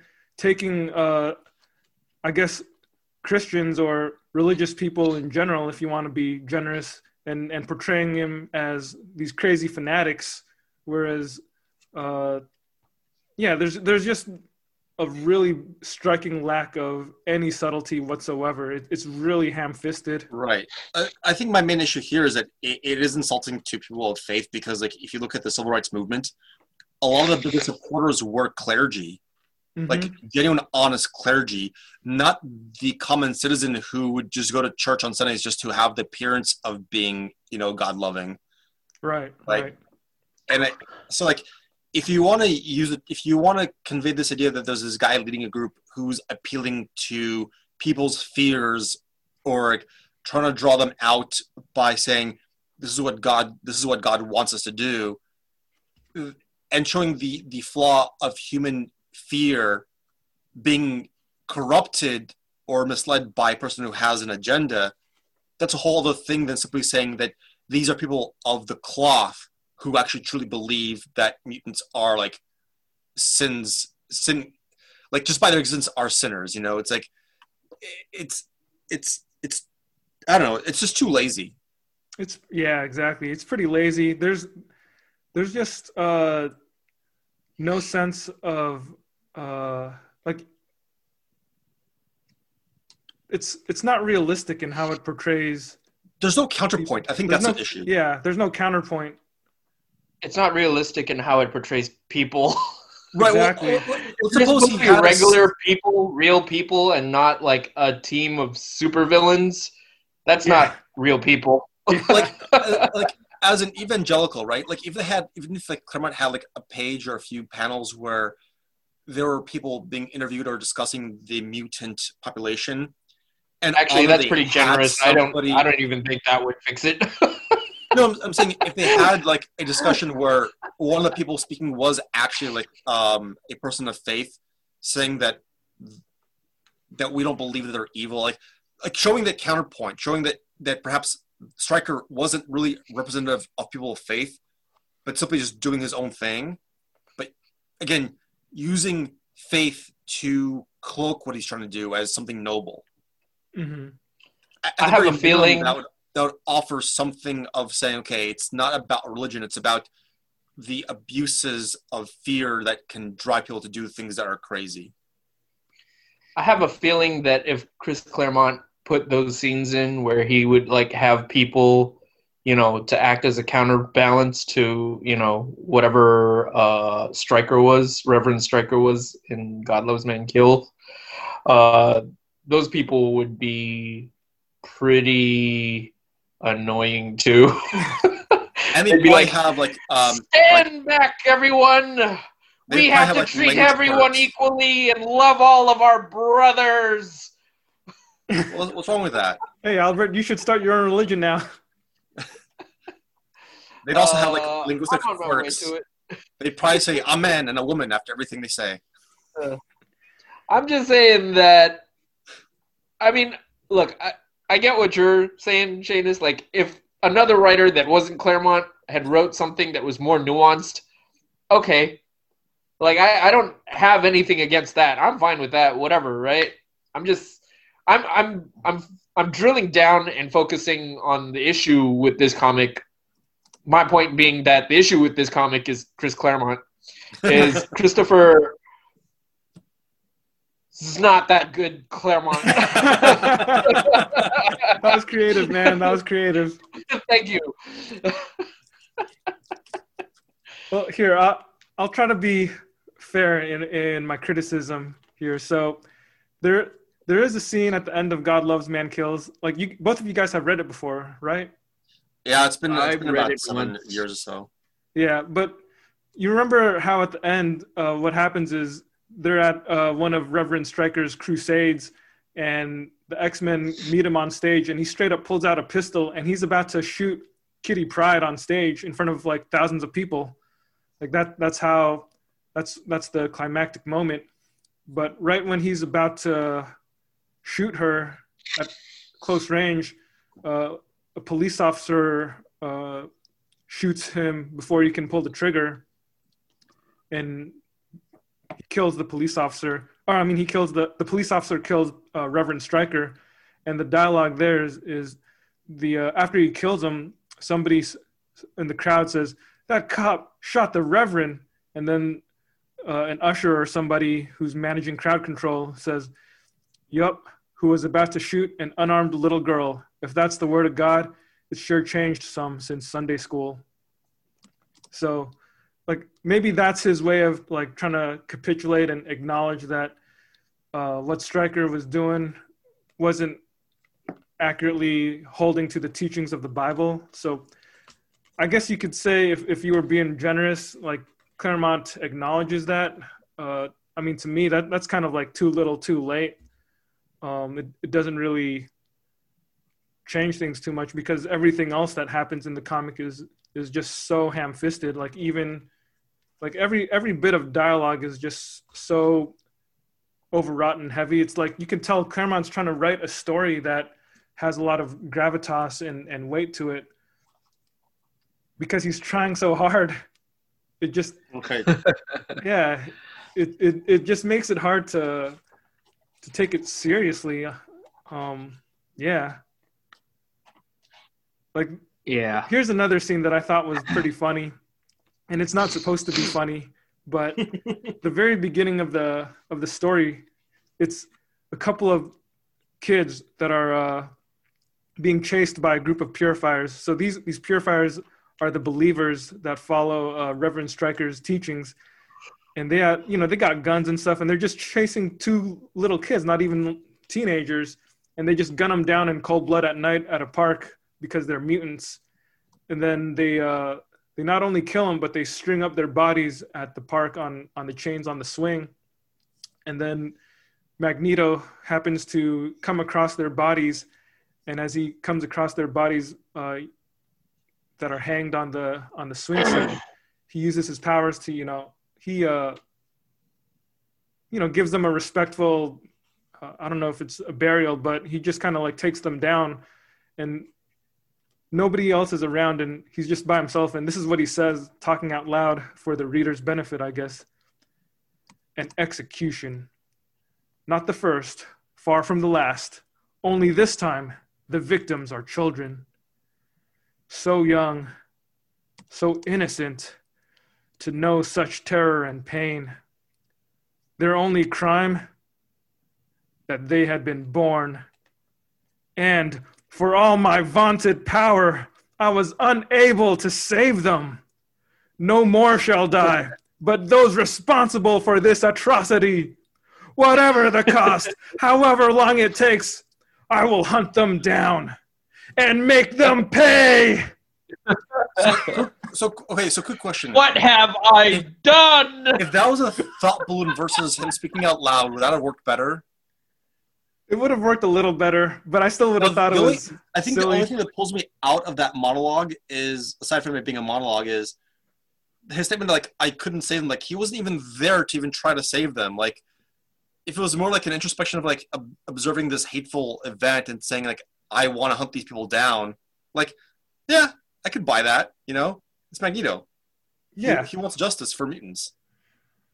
Yeah, I could buy that too. But the way that it's the execution versus the idea, right? Like the idea works. Like if you just told me what he was feeling, I'd be like, oh, that makes sense. But when you look at the art and see his monologue, honestly, if they just got rid of the words, you could still tell what he was feeling just by looking at the way Brent Anderson drew this. I was gonna say, I think this is a case where less becomes more. You know, like. Well, I think, as is often the case with Claremont, less being more is the thing that he tends to miss the most. Yeah, I would say that's his primary failing, is that he fails to recognize that less is more. Like the very act of him showing a set of panels where they're chasing down these two kids and then murdering them and hanging them, like that already speaks for itself. Yeah, exactly. Having Magneto walk in there and having the artist show through his facial features, you know, you could get a lot more out of what's going on there. And then maybe later on have him, like, over the course of his, you know, search for justice in his own particular way, reveal how he felt in that moment, why that, you know, made him want to go and pursue Stryker and his people in the way he did. Like, yeah. Exactly. Like I don't know. Like I don't know anybody who sees a tragic event and suddenly goes into a monologue. Like it's like that would be weirdly off-putting. You know, it's like it's pretty self-righteous. Yeah. It takes away from the somberness of what just happened. I'd be like, my kid just died. You mind shutting up? How about you give me a few minutes?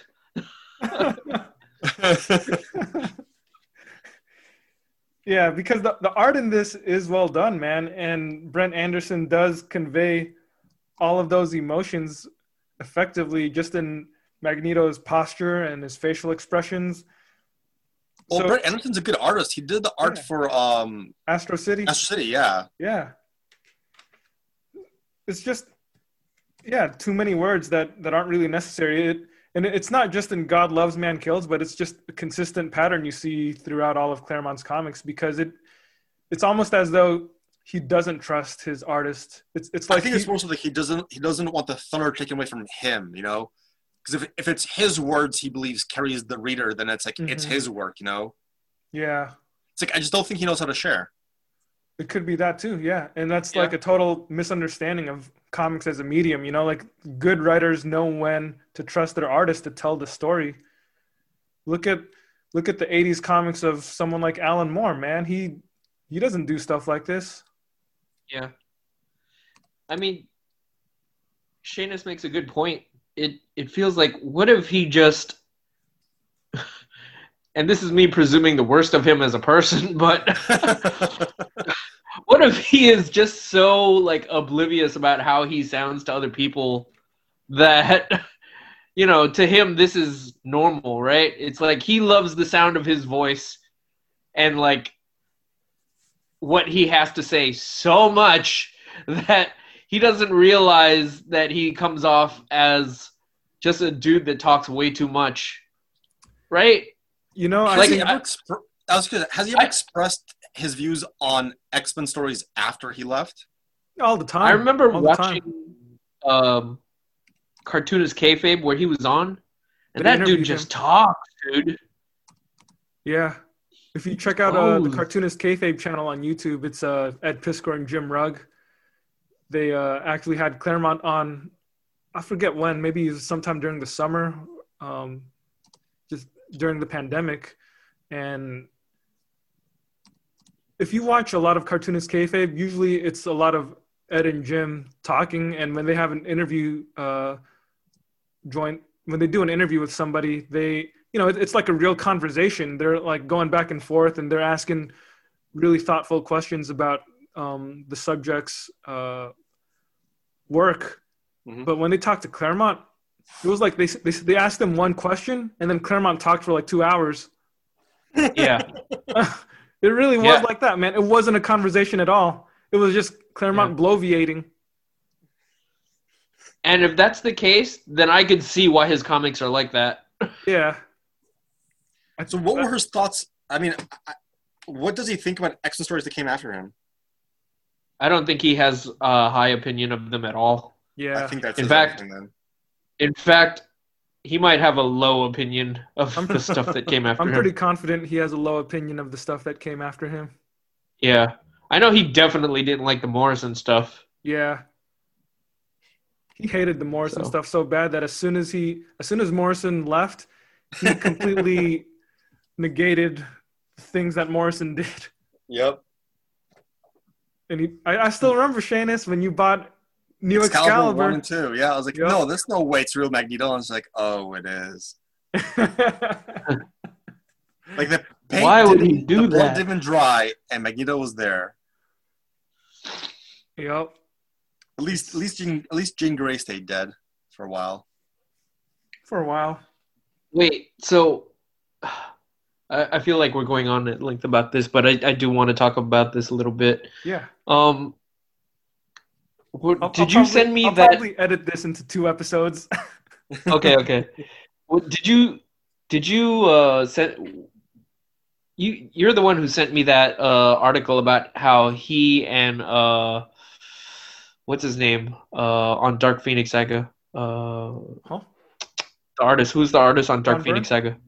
Yeah, how he and John Byrne like didn't get along. So when they were like both working on each other's books, they would like passive aggressively do stuff in each other's books to screw the other guy over. Right. Well, it just feels like what he did with New Excalibur was just more of that.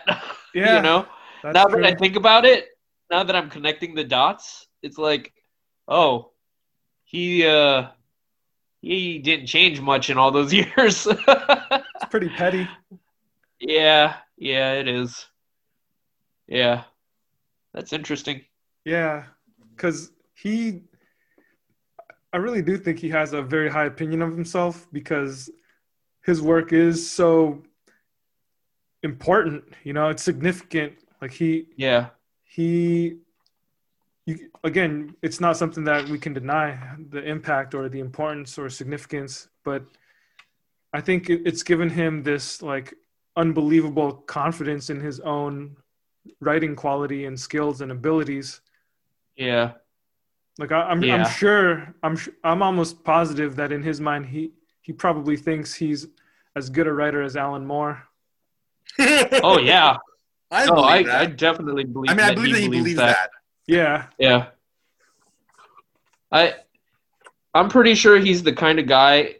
Now it just feels like this podcast is devolving into just us ragging on him, but it's not. I was going to say we have to make sure that listeners know just exactly why Chris Claremont should not ever be in any top 25. Mm-hmm.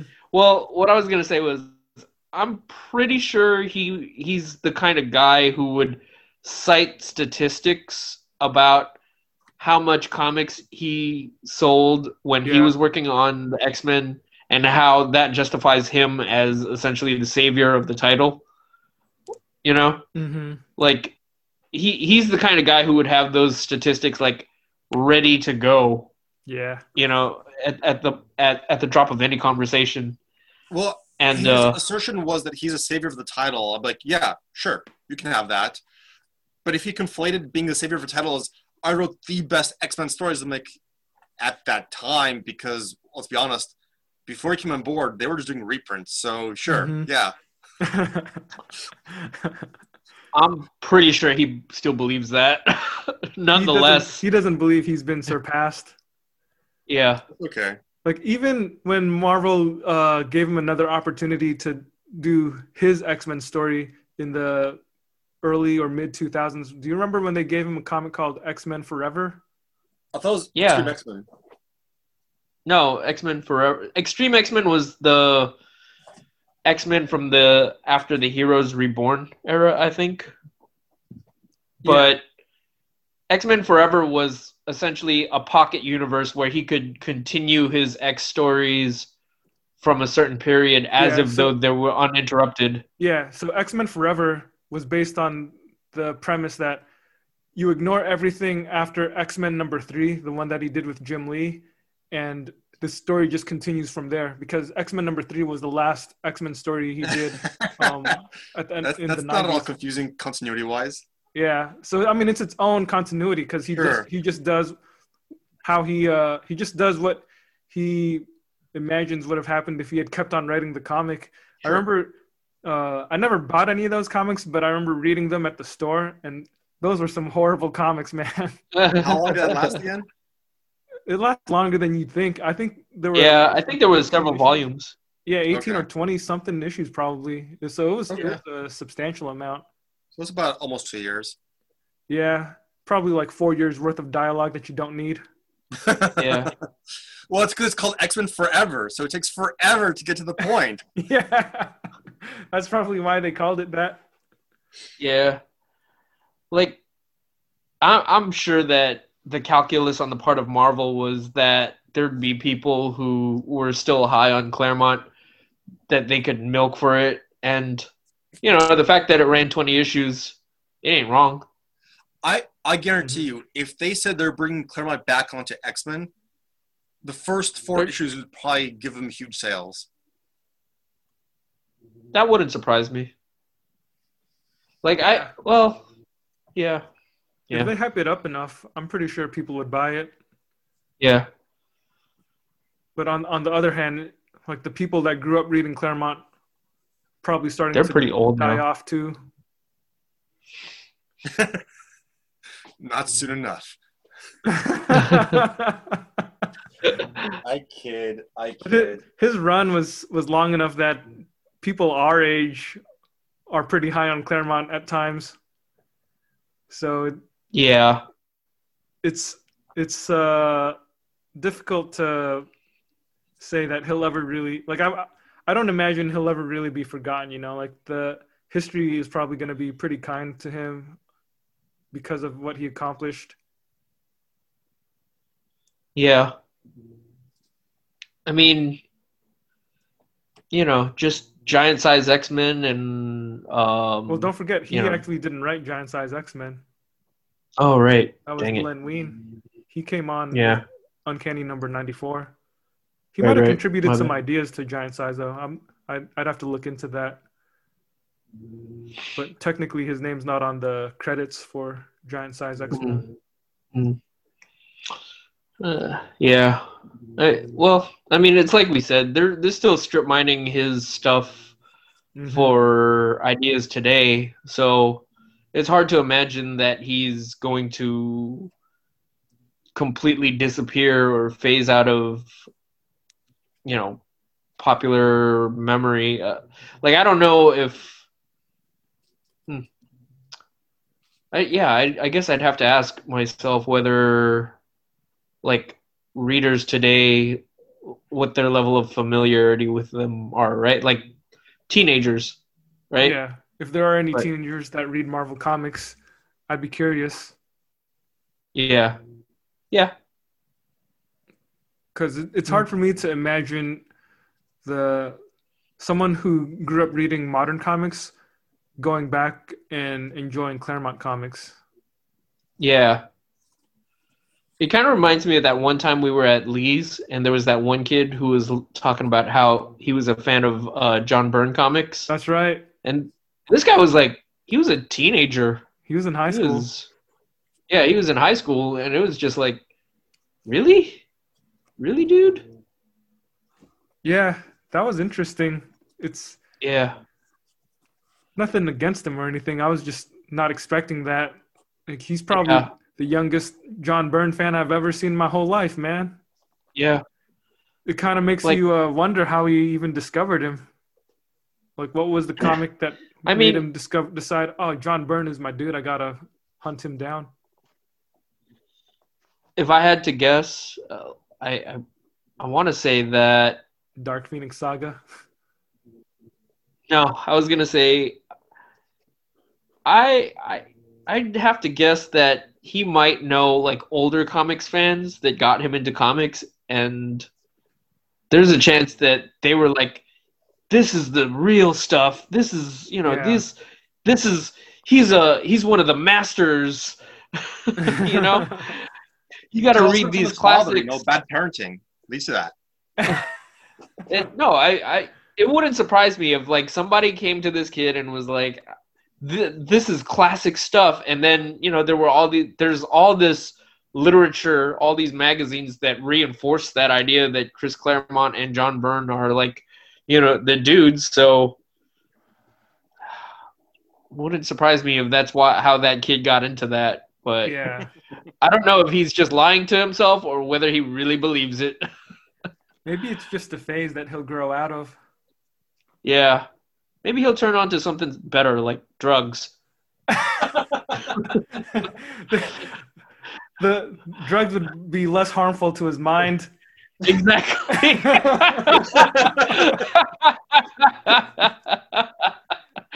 It's like, you shouldn't be exposing yourself to John Byrne comics. Here's some cocaine.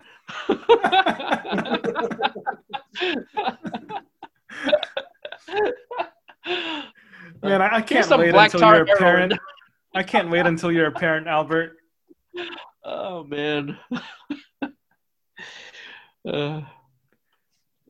You guys want to continue with the list? Yeah. We can move on from Claremont. The next thing we have is Civil War. This was by Steve McNiven and Mark Miller. Yeah, I mean, you know what? It's probably up there in terms of my favorite event comics, but yeah, I still have to admit that it's not something that really reaches the heights of anything on our top 25. Yeah, I like it too, man. It's a fun comic, man, and I probably flip through it like every so often just because it's fun to look at, and it's a straightforward, simple story. I think we talked about it a little bit when we did our Mark Miller episode, but yeah, it's a comic that sometimes I do see it on lists of best Marvel comics. I don't begrudge people for that. I wouldn't mock them for that the way I would mock something like God Loves, Man Kills. Civil War is something I actually enjoy and appreciate. But yeah, it's like you said, man. It's not so great that I felt like we could justify having it in our top 25 or anything. It's just a fun event comic. Exactly. Like it just doing a list of our greatest event comics, it'd probably be up there. Yeah, totally. Right? It just doesn't meet our criteria, or it just doesn't meet our criteria quite in the same way, and that's fine. Yeah, nothing wrong with it. Next up was The Death of Captain Marvel by Jim Starlin.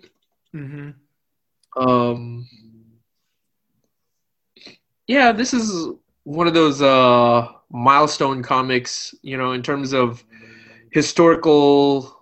great historical moments that happened in the Marvel Universe. The Death of Captain Marvel is one of those that gets referenced, quite a bit. I mean, maybe less so nowadays just because it happened so long ago. But, there was a good period of time where that was kind of a big deal because he was one of those characters that, how they always talk about how, death in comics isn't permanent because people are always coming back. He's, at least for now, he feels like one of the only characters other than Uncle Ben that has remained dead. Yeah. I mean, he comes back every so often, but, it's either like a duplicate or a Skrull or a dream, or, it's not really the real Marvel. Yeah. Exactly. And now that Carol Danvers is Captain Marvel, there might be, even less reason to ever have him come back as Captain Marvel. So, I think at this point they just would never do that. Probably not. Yeah, I think the idea of making Captain Marvel become male again would be kind of offensive to the people who like feel like there should be like a strong female lead character. I don't even think it's that. I feel like if he comes back, it's just, we already have a Captain Marvel, so yeah, it's not like we need to have. Like, I feel like if he does come back, there might be a story purpose for it.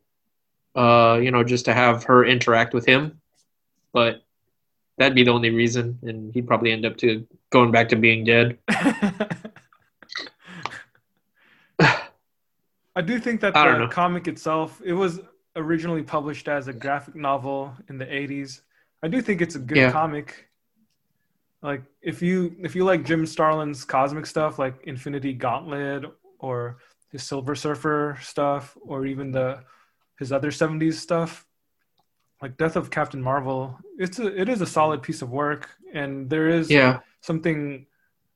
It does have a somber tone that is enjoyable, because what kills Captain Marvel isn't some crazy battle against Thanos, his greatest enemy, but it's actually cancer. Yeah. So like his final moments are him lying in bed, in a hospital bed, and all the various heroes of the Marvel Universe pay their respects to him. So I did think that as a singular work, a singular story, it was a good one, man. Like I'm still not a big fan of Jim Starlin's artwork. Like I think it's fine, does the job. I think he's a better writer. But it's a good comic, very notable. But again, not something that we seriously took the time to consider for our top 25. Yeah, that's a good way to put it. Next up, we have the Kree-Skrull War. Like, I don't even know what issues these were. This is a pretty big event in the Marvel Universe.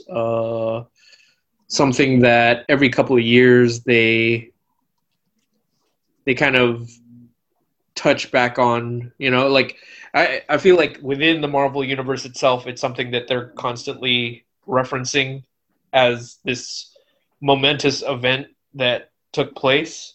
Yeah, it's definitely like an event comic before the event comic period. So I just looked it up. It was Avengers issues 89 to 97 in the early 70s. Roy Thomas and Neil Adams and a couple of other artists. Like I remember this story because it was always, like you said, referenced even when we were kids in the 90s. Like probably in the comics that we read, there'd be like those little annotations or asterisks where they were like, remember the Kree-Skrull War, or somebody would mention it in the letters column, or maybe even a Marvel card. There's probably a Marvel card about this, right? There's definitely a Marvel card about it. So like just hearing about it was enough to trigger the imagination and make me want to know what it was all about. And I remember when I was in college, if not late high school, when I found a trade paperback of it, and I was like, oh, dude, I can finally read this. And I remember reading it, but it kind of just left me cold. Like it wasn't anything that stood out or made me really remember it. Right. Just kind of wordy, I guess, because it was of that era, which is to be expected. I mean, the art was cool. I like Neil Adams stuff from that period, but story was, I just thought it was a little bit of a slog, to be honest. Like I can't say that I remember it too well or that it left an impact on me. And that's why when we were compiling our list, it didn't even cross my mind to consider it. Yeah. I mean, if I had to be perfectly honest, this might be a case where there might be some case to make that it might be, I don't like using this term, but it might be before our time. Yeah. You know? Yeah, it could be, man. But it's, I don't know. I feel like it kind of has the same thing that Christopher Claremont Comics has, in that it's an idea that gets recycled every couple of years, or maybe not. Years might be a little too quick, but maybe every decade or something like that. And they do some new version or new take on it. Mm-hmm. So, like, even recently they did Empire, and I haven't read it, but that's something that sounds like it's got deep roots in the Kree-Skrull War. You know, it's some kind of cosmic war involving the Kree and the Kotati, I think. Oh, okay. Well, I didn't read it either, so I'm not sure how the Skrulls come into play. Yeah, Kotati. Yeah, I think that's Cotati. So they have a war with a small town in California. Is that what it is? I think that's how you spell it. I could be wrong. I don't even know what the Kotati are. They're just one of those alien races generic that you see in Marvel Comics every so often. Just when they need a race to beat up. They look like walking plants, I guess. Sounds about right. Yeah, they're a group of residents that live just north of Petaluma, but south of Rohnert Park. Those freaks. I hope the Kree whoop their ass. That's funny, dude. I didn't realize Kotati is a city in California. Yep, it's just off of Highway 101. That's Man, now I get a look close to us. But yeah, Kree-Skrull War just wasn't really something that we were gonna consider. But one cosmic war that we did grow up with was the Infinity Gauntlet. Mm-hmm. Yeah. What do you guys have to say about the Infinity Gauntlet? Well, also, wasn't Secret Wars also a cosmic war? Yeah, basically it was. It's another large event comic. Yeah, we can talk about both. What about Skrull Kill Crew? That wasn't an event. It was more of no. Sorry, was that by Grant Morrison? It was co-written by Morrison and Mark Miller. You're right. I was more bringing that up because I would put that as like something I would have liked to see on a list somewhere. Okay.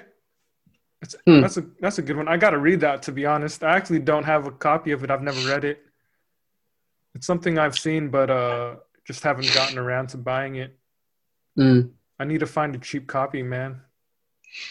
I do feel like it's something that was mentioned, or I've seen on several lists in terms of just being kind of an underrated story. Yeah, I'm sure that's a hidden gem. Yeah.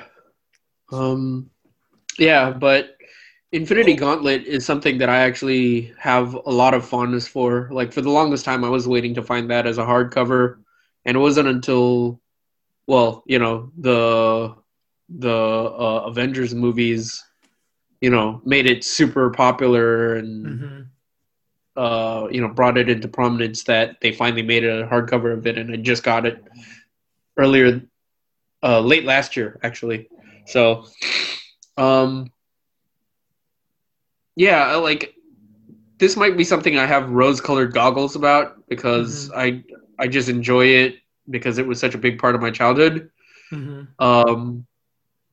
But yeah, I'd have to say that I don't delude myself into thinking that it's as good as that it's got as much artistic merit as any of the things on our list. Yeah, exactly. Or that it lives up to those. So that's because you've got credibility, Albert. You don't play favorites. I have credibility. I have integrity. I'm a father. I'm a Hellraiser. Wait, you're a father? I'm a so-so father.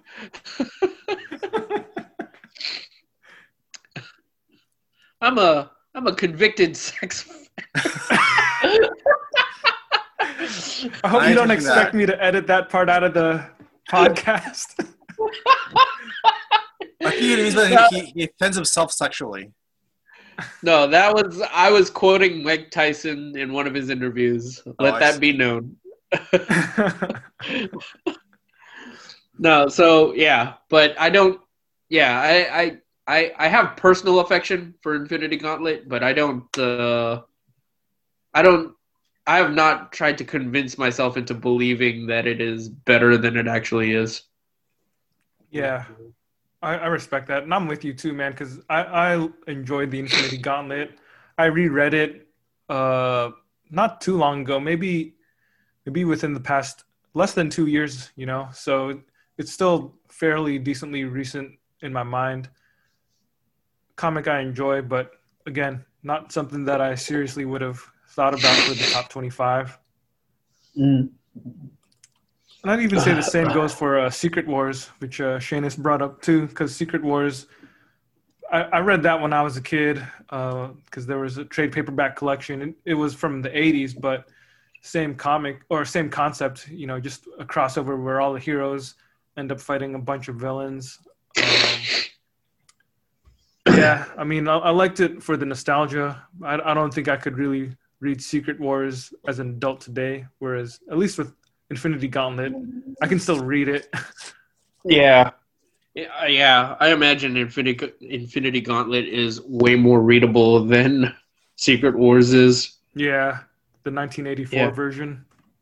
Yeah. Sorry. To clarify, there's the 1984 version had Secret Wars, and there was even a Secret Wars 2. And then in recent years, there was a Secret Wars done by Jonathan Hickman, and that one's actually good. So yeah, that one's great. Yeah. We also have Demon in a Bottle. Huh? Sorry. What? No, go ahead. Oh.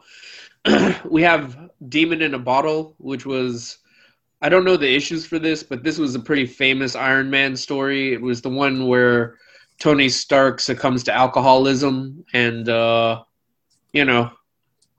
it's kind of in that era where they were trying to do more serious stories with superheroes, and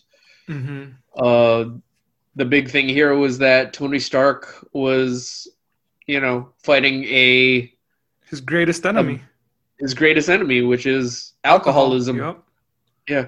I just looked it up. It was Iron Man issues 120 to 128, written by David Michelinie and Bob Layton, and art by John Romita Jr. Yeah. If you know us, we don't have a lot of affection for David Michelinie, and I think that pretty much speaks volumes for itself. Yeah, and I grew up reading David Michelinie's Amazing Spider-Man comics, so he was one of the first names in comics that I really remembered. But it just goes back to how nostalgia and the rose-colored glasses, those can't really come into play here, because when we're just trying to grade stuff on our criteria, nostalgia isn't a factor. Yeah. If anything, nostalgia might even be a hindrance. Yeah. And Demon in a Bottle was from the late 70s, I think, or was it early? Let me see what year. Late 70s. So it does predate us, but it is something that I went back and read in trade paperback form, but not really something that resonated with me. I like the concept of it, because even to this day, I will still say that Iron Man's greatest foe is alcohol. Yeah. And I wish they had made one of the movies about it. I wish they gave us an adaptation of Demon in a Bottle instead of Iron Man 3. I was going to say, so in this moment, in this conversation just now, this is the first moment that I've realized that David Michelinie actually wrote that. And Yeah, and I think that's the thing, or not that's the thing. I think that, again, just kind of drawing my own conclusions here, but it's like that might explain why he got so much work for so long after that, Because Yeah. that guy who got a lot of work, and I think Demon in Bottle was just a huge moment in comics. Mm-hmm. Definitely a huge Iron Man moment, but well into the 90s when we were kids, growing up, we would still see his name on stuff, and it just kind of makes you wonder, like, what is he living off of? Like, why do they keep giving him work? Yeah. So that kind of makes sense now. He even wrote Superman for a long time too in the 90s. Oh, I think I vaguely remember that. I want to go back to, we're talking about cosmic stuff. Like, I think one title that's conspicuously missing that I would have actually kind of, I don't know if it was going to go to the top 25, but Annihilation, I think, is pretty fantastic. Yeah. Yeah, the original Annihilation, that one, if we were doing a list of best event comics, that would be pretty high up there. Like, I do think that the miniseries as well as the tie-in miniseries are pretty high quality, especially for an event comic. Yeah. And when you have them all together, it is a complete satisfying story, and it's pretty substantial too. The Annihilation Conquest sequel, that one wasn't very good. That was Abnett and Lanning, but Keith Giffen wrote the original Annihilation. Right. That was a good comic too, but I guess it didn't really cross our minds when we were developing the list either. It was just another one of those comics that I enjoyed, was fun. I would definitely reread it again in the future, and if I found it for cheap, I'd probably buy it. I think I still have the issues, actually. I have the 6 issues of the miniseries somewhere in a box. Did you ever read that one, Albert? I don't think I ever read that one. Yeah, I didn't read any of the Annihilation stuff. Just, I guess I just never came across it. Like, I guess it's at the library. I could make the effort to go get it and read it, but I've just had so much other stuff to read that it's kind of on the back burner for me. Makes sense. Yeah. So another era of comics that most people would kind of expect to see, what most people would expect to see on their list would be the John Byrne era of the Fantastic Four. Man,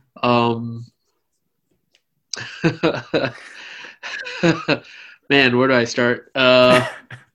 You can start with John Byrne, how he told the story about Reed Richards and meeting Sue for the first time. Okay. So one of the story elements. Was that? Do you know this element, Seamus? The story element? Oh, about how John Byrne told the story of Reed Richards meeting Sue Storm for the first time? No. Oh, so one of the get your popcorn ready, man. So one of the story elements that he changed about the origins of the Fantastic Four that no one asked for was that Reed Richards met Sue Storm as an adult when she was a little girl, and she was his neighbor. She was basically the neighbor girl who grew up falling in love with. Wait, how old was she in this? I want to say she was like 9 or something. How old was he? A grad student. I think he was living in her parents ran a boarding house or something. So I'm not sure if she was a next door neighbor or if she was just in the same house in a different room or something. But I would have asked him to leave. Well, I mean, if it was like her childish infatuation with him, that's not unreasonable. How did John Byrne portray that, though? I mean, from what I remember, it was that she had this crush on him as a child, and I think from context, she pursued him into adulthood, but you have to realize that John Byrne is a man writing this scenario out. There's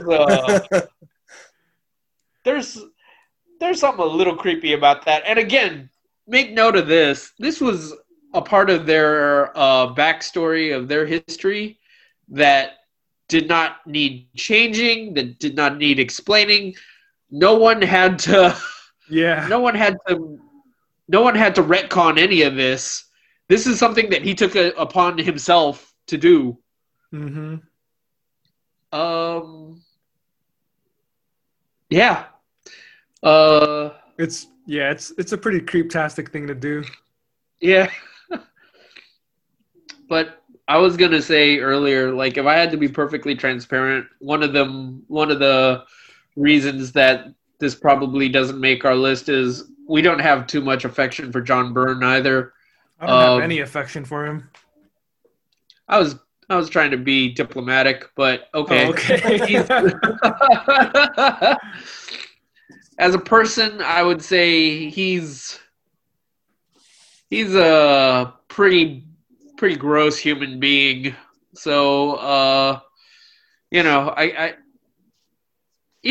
wish I could say that I was such a purist when it comes to comics that I could. You could ignore the artist and just look at the art. Yeah, but I can't. Yeah. And I'm not gonna ignore John Byrne the man because he just screams out to have people notice that he's a disgusting jerk. Yeah, you can just go to his website and look on his forum and find all the stuff that he says and posts. Yeah, he's a pretty nasty person. Yeah. I've got more affection for Claremont than John Byrne. We mentioned it earlier, but there was a period of time. So they both used to work together on comics, but eventually they had a falling out, and they both went their separate ways to work on their respective books.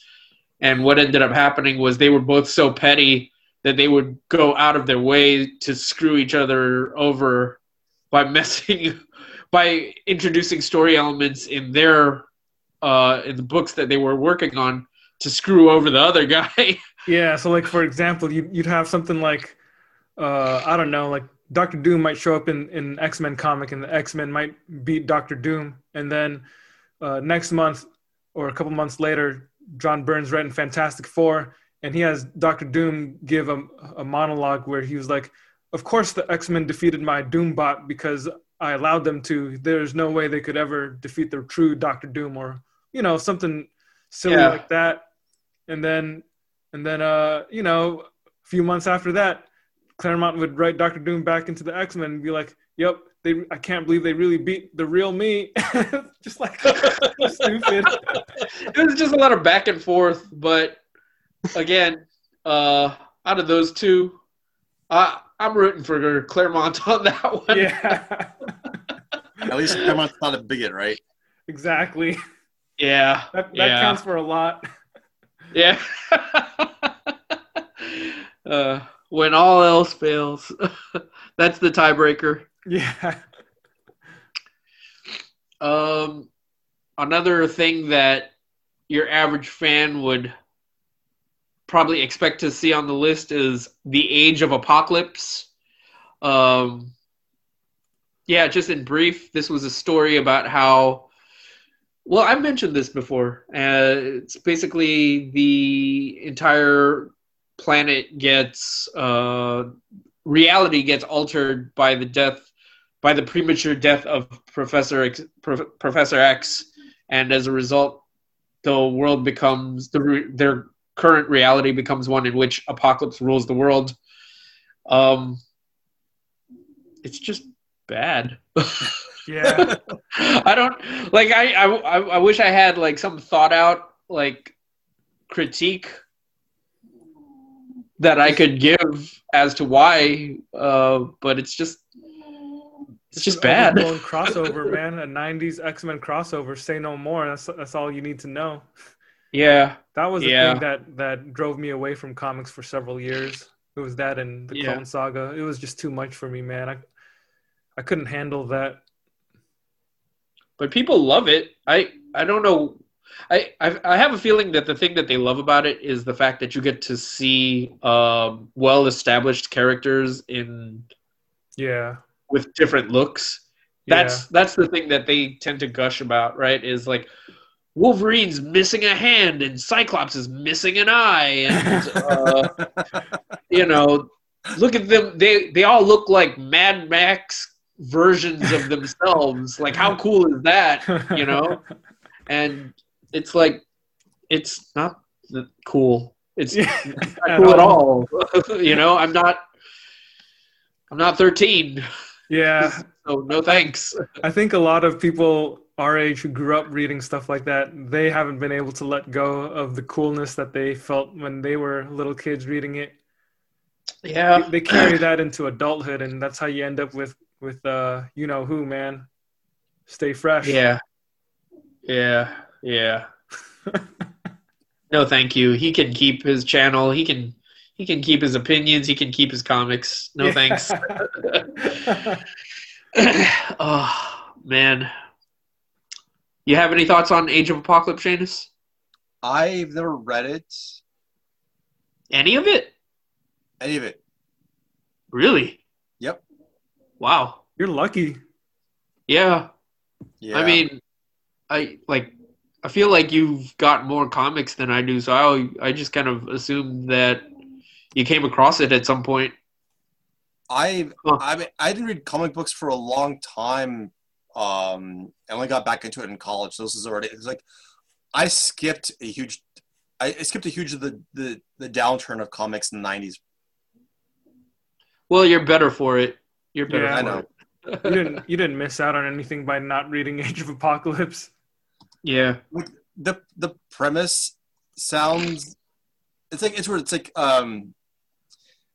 the idea that Xavier's son would want to go and stop Apocalypse from taking over. Sorry, would want to stop, like, whatever the premise is. As an idea again, it's more of terrible. Days of the Future Past. It's some other version of Days of the Future's Past, or Days of Future Past. Albert, you always add that extra the. Oh, sorry. It's like the whole idea of a character wanting to prevent the future by going to the past to alter something and then messing it up. It's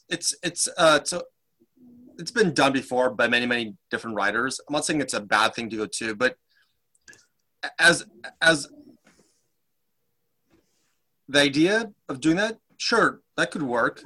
The question is, was it executed well? And that's the whole other question, right? Well, yeah, I mean, it was not. I can honestly say it wasn't executed well, and even as an idea, it wasn't a particularly fresh idea at the time. So, I have no love for it. Yeah, that's something I have no nostalgic appreciation for either. Yeah. So it doesn't even have that going for it. There was absolutely no way it would ever make our top 25. Yep.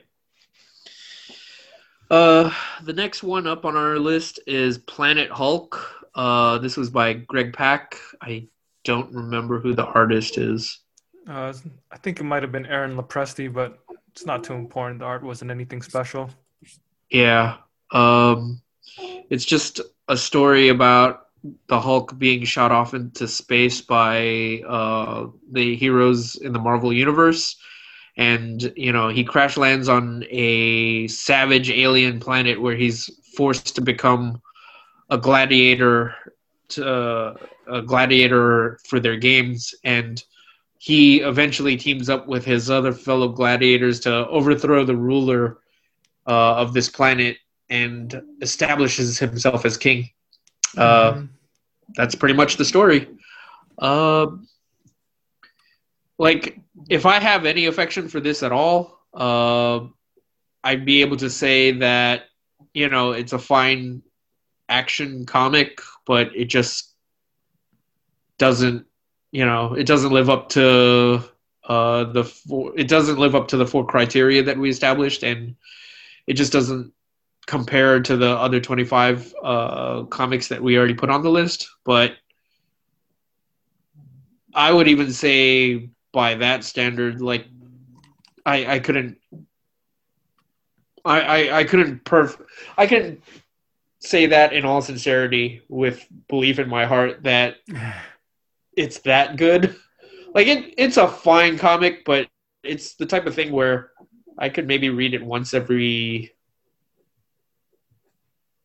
15 years, maybe. Oh, that's pretty good. You think so? Depending on how long you live, yeah.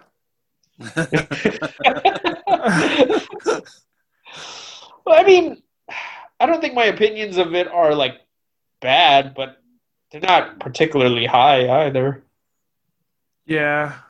I read that when it was serialized.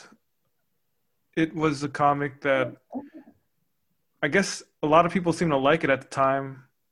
I mean, I read it, but I can't say that it particularly stood out to me.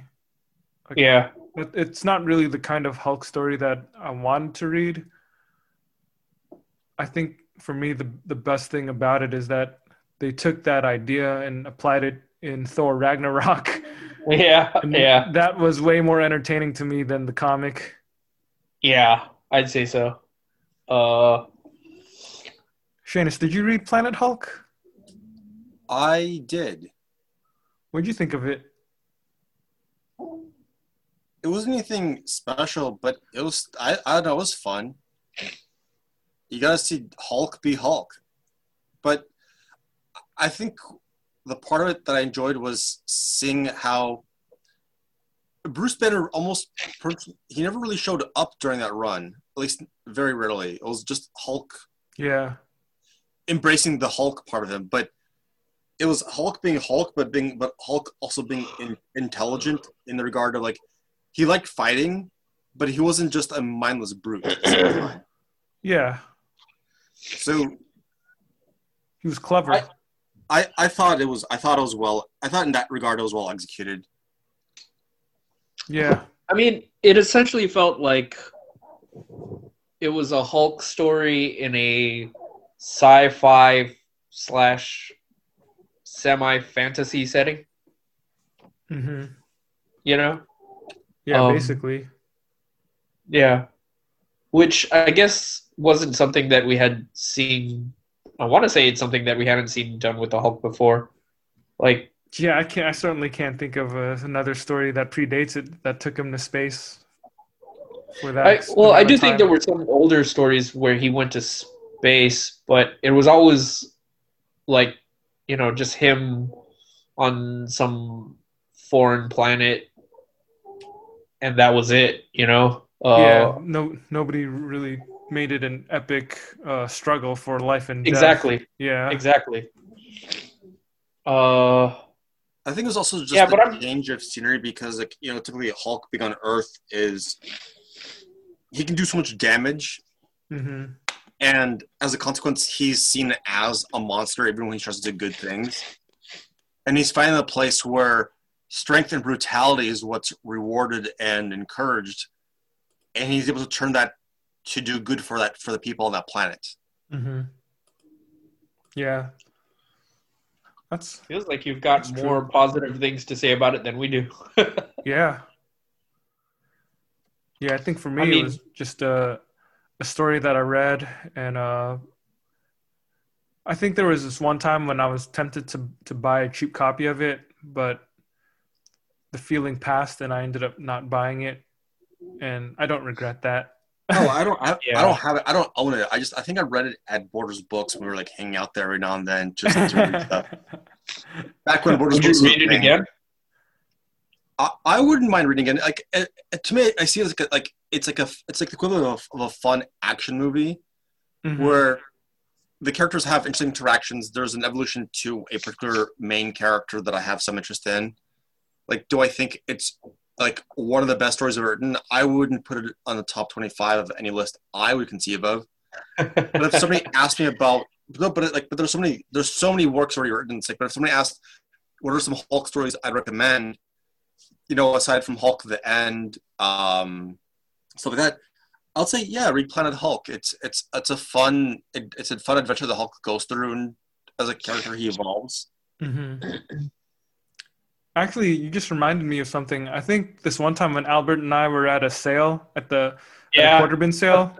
Yeah, there was a dude that we overheard talking to some other dude, and he was like, "Dude, I just found Planet Hulk. You gotta read this. It's the greatest comic of all time." He said it was the greatest comic, right? What he said was, it's my favorite graphic novel of all time. Okay. Because we both kind of twitched and like gave each other like a knowing look, because we were like, is this guy serious? When someone says a graphic novel, the connotation is that it's more than just a comic. It's kind of it's high it's art. It's almost like artistic, right? It's a prestige piece of work, you know. But Planet Hulk is not that. We were just like, what? Really, dude? Yeah, that was funny. That's pretty funny, dude. Yeah. Which leads to the next comic on our list, which was World War Hulk. So it's a follow-up story to Planet Hulk in that in Planet Hulk, all the other superheroes shot him off into space, and in World War Hulk, he comes back to Earth to get his revenge on the heroes of Earth with the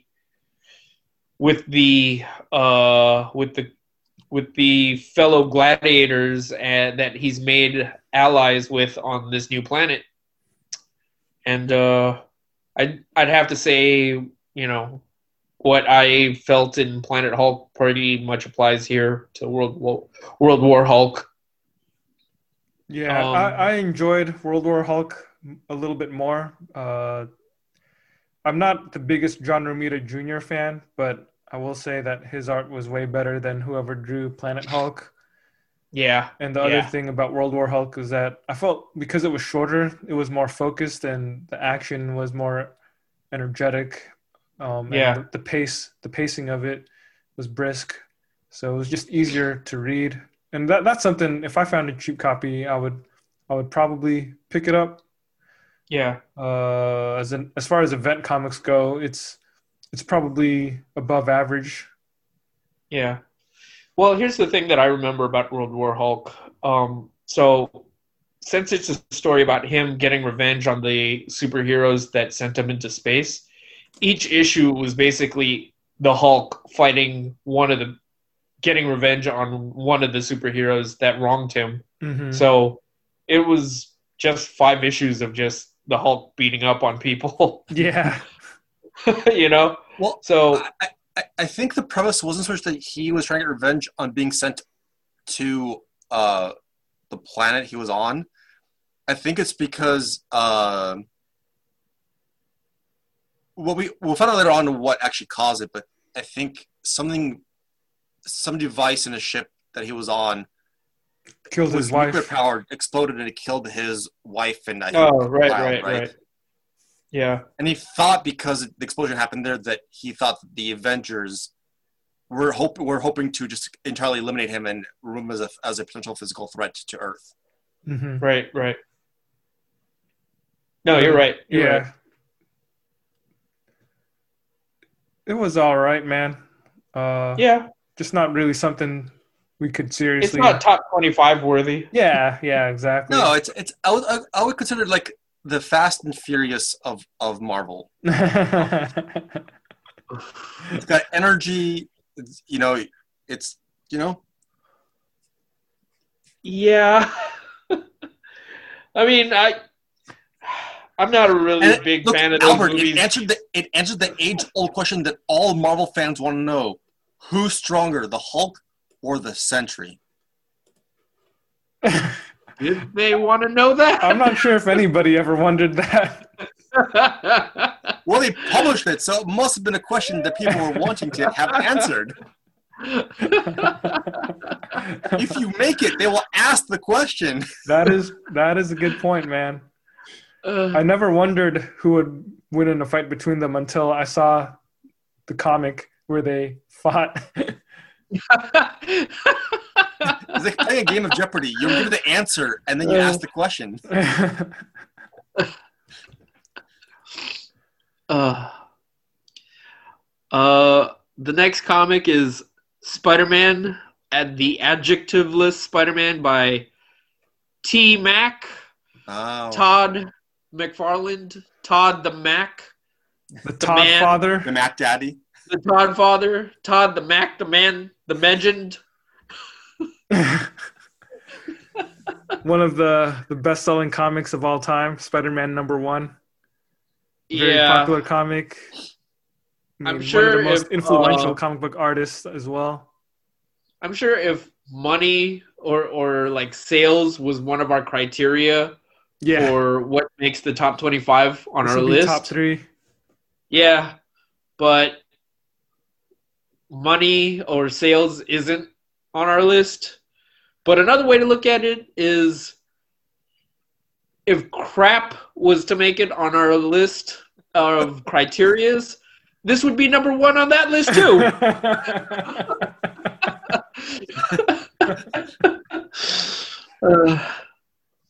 Yeah, it's hard to say what I can appreciate about Spider-Man other than it's nostalgic for me. I can't even say that. Really? Yeah, I grew up buying some of those issues, man. So for me, it's nostalgic, but I know it's crap. I tried rereading it when I was older. I tried rereading it when I was an adult. It's worse than it just gets worse with age. Yeah, I actually reread it. I want to say like 2 years ago, and man, it is it's pretty dumb. It is pretty dumb. Yeah.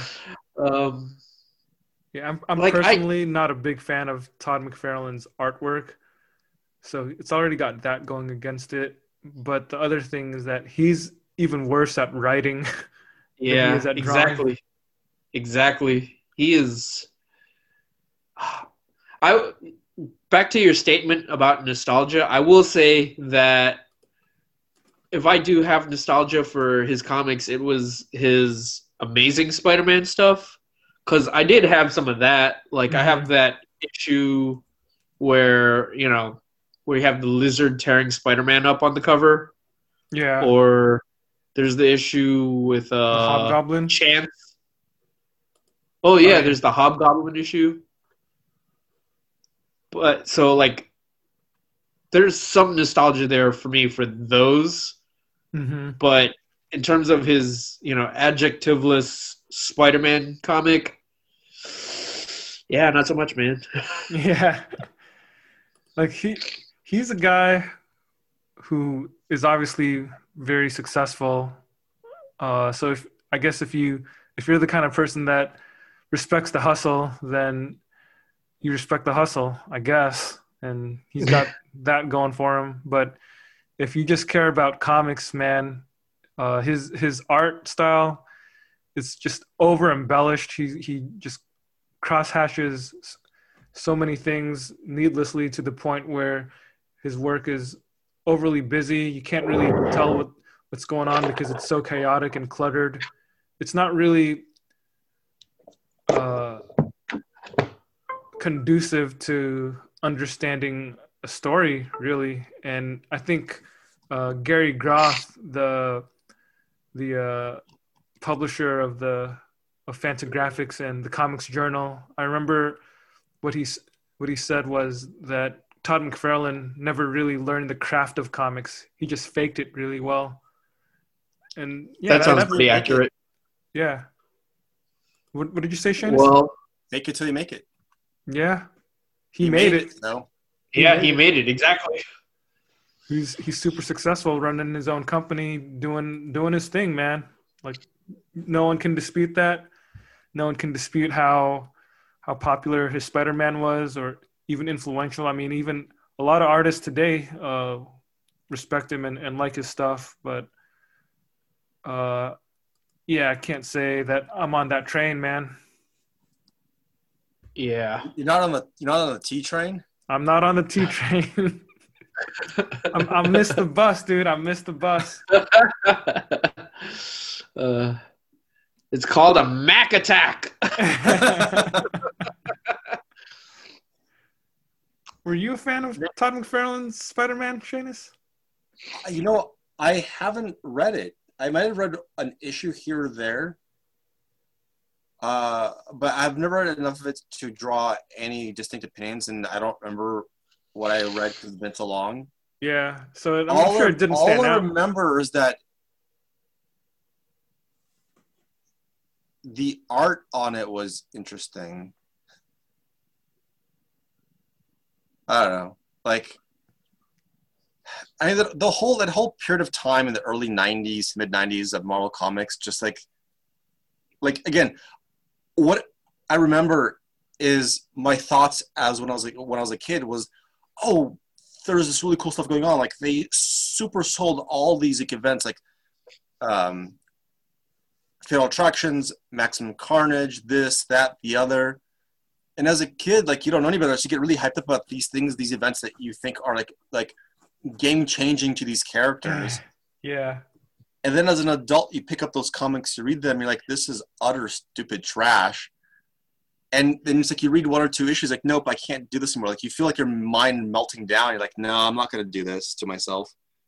Yeah, exactly. So I read a Todd McFarlane Spider-Man if somebody put it in my hands and gave me $1 to take my time to read it. I'd read a few pages of it. So they'd have to pay you to read it? Pay me. I'm just too busy to read, that stuff.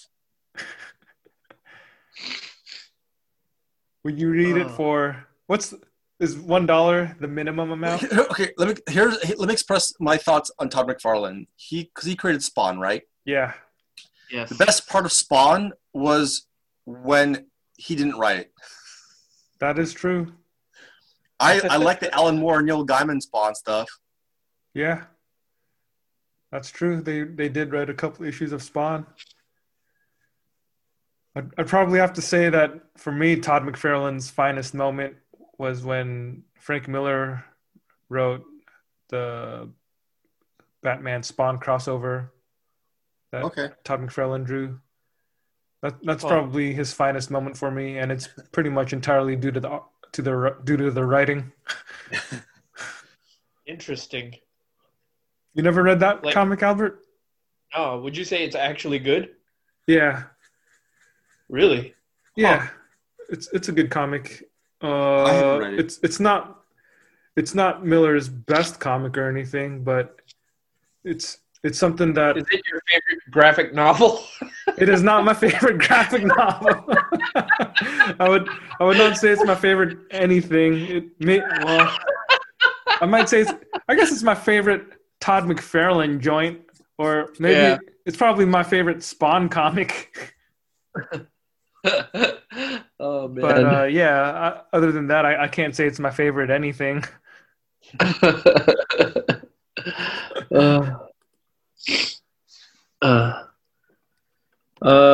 Next up, we mentioned Deadpool by Joe Kelly earlier, but we're going to mention Deadpool by Daniel Way, which was, I think the masses generally had high regard for it, but honestly, Daniel Way is he's pretty lowbrow, and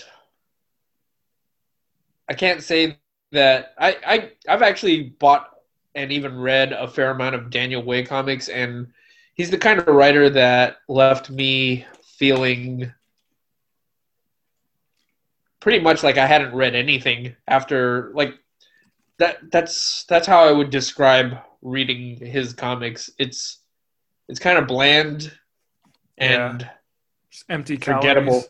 Yeah, exactly. Right. Like I'll finish reading something and I'll be like, oh, okay, I just read a comic for the sake of reading a comic, but I got absolutely no satisfaction from reading any of his work. Yeah. And I remember his Deadpool was one of those comics that a lot of people that I knew were into it. And I think it might have been one of the books that kind of rocketed Deadpool to like being a fan favorite in the early 2000s. Yeah. But it was pretty lowbrow stuff. Like I didn't think the jokes were funny. I would say that he took the least interesting elements of Deadpool and amplified them, and even to this day, that's kind of why Deadpool is as popular as he is, because of elements like that. Like when you look at the Deadpool movies, which I personally don't like, it's all about like silly, almost kind of slapstick / frat boy kind of humor. It's a lot of him acknowledging the audience and, in that kind of winky way, which maybe the first time you see it in your life is kind of clever, but now, like when that's like his gimmick, it's just kind of tiresome. And I feel like the random style of humor that Daniel Way popularized with Deadpool, it was just empty, man. Like there was no depth to those stories. And when you read Joe Kelly's run on Deadpool, there was a lot of depth to that character. Yeah, there's definitely comedy in there, but there was an underlying pathos behind Wade Wilson that made you care about the character also. And that's something that I feel like most writers who write Deadpool don't seem to pick up on. Yeah.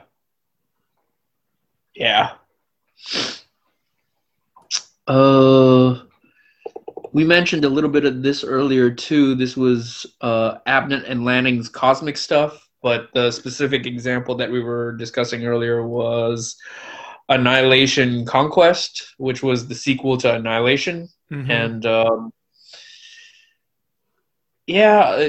with Abnett and Lanning, I can honestly say that I don't really remember their stuff too well, except to say that I know I've read a lot of their stuff, or not even a lot, but I've read enough of their stuff, and for the most part, it's left me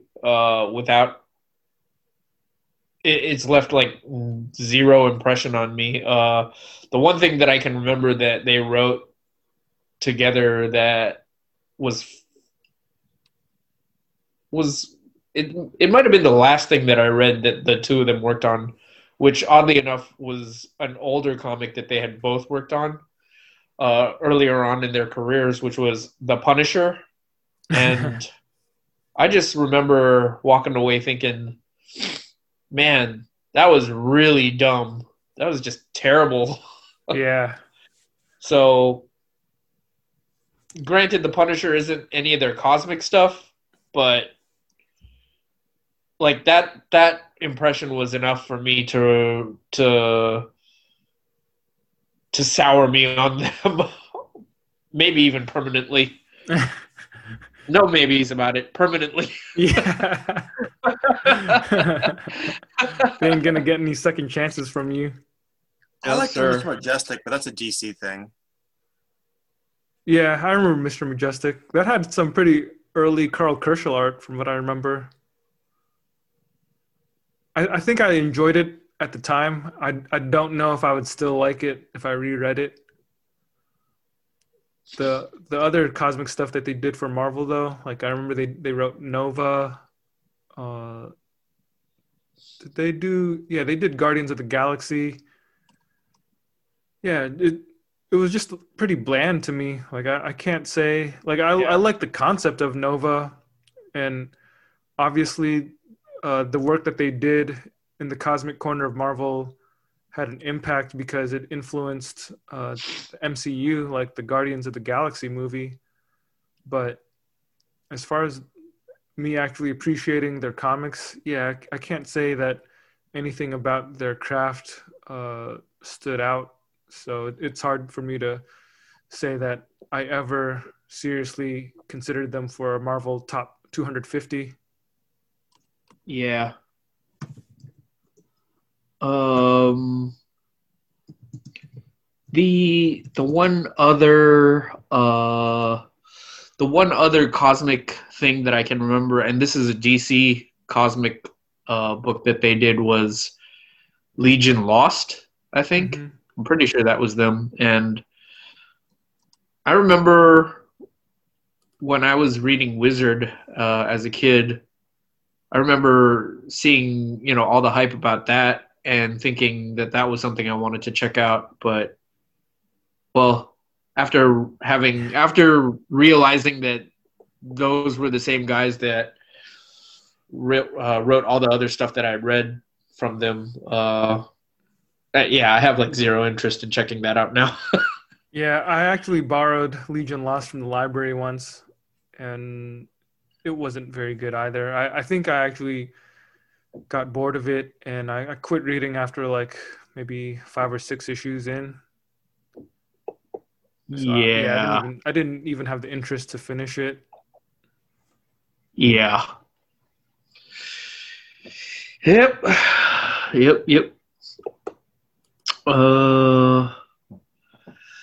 We've got X-Men by Jim Lee, but we pretty much discussed that in our Chris Claremont. About Claremont, yeah. I mean, X-Men number 1 is the greatest selling comic of all time, so if this were a list based on sales, then I guess it'd be number 1. Yeah, but we got more integrity than that. We don't look at popularity of the masses. More intelligence, more integrity, more intensity. We have the 3 eyes. We even have identity. That too. We know who we are. Another comic that makes a lot of lists would be Miss Marvel by G. Willow Wilson. G. Willow Will. Mm-hmm. So this is a more recent comic, the one starring Kamala Khan, who's become one of Marvel's more notable characters, one of their most popular new characters that they've created in the past decade. I believe she's getting her own Marvel TV show or maybe even movie. Yep. TV show. Mm-hmm. Disney Plus. Mm-hmm. Yeah. I don't know. I think it was a comic that got a lot of attention because of the fact that Kamala Khan was bringing in this new perspective to comics, as a Muslim superhero and stuff like that. But quite honestly, G. Willow Wilson's writing is... We talk about like people being ham-fisted a lot, and I think it's pretty clear that that's one of those writing quirks that we just hate here and Between the Gutters. So for all you gutter trashers out there,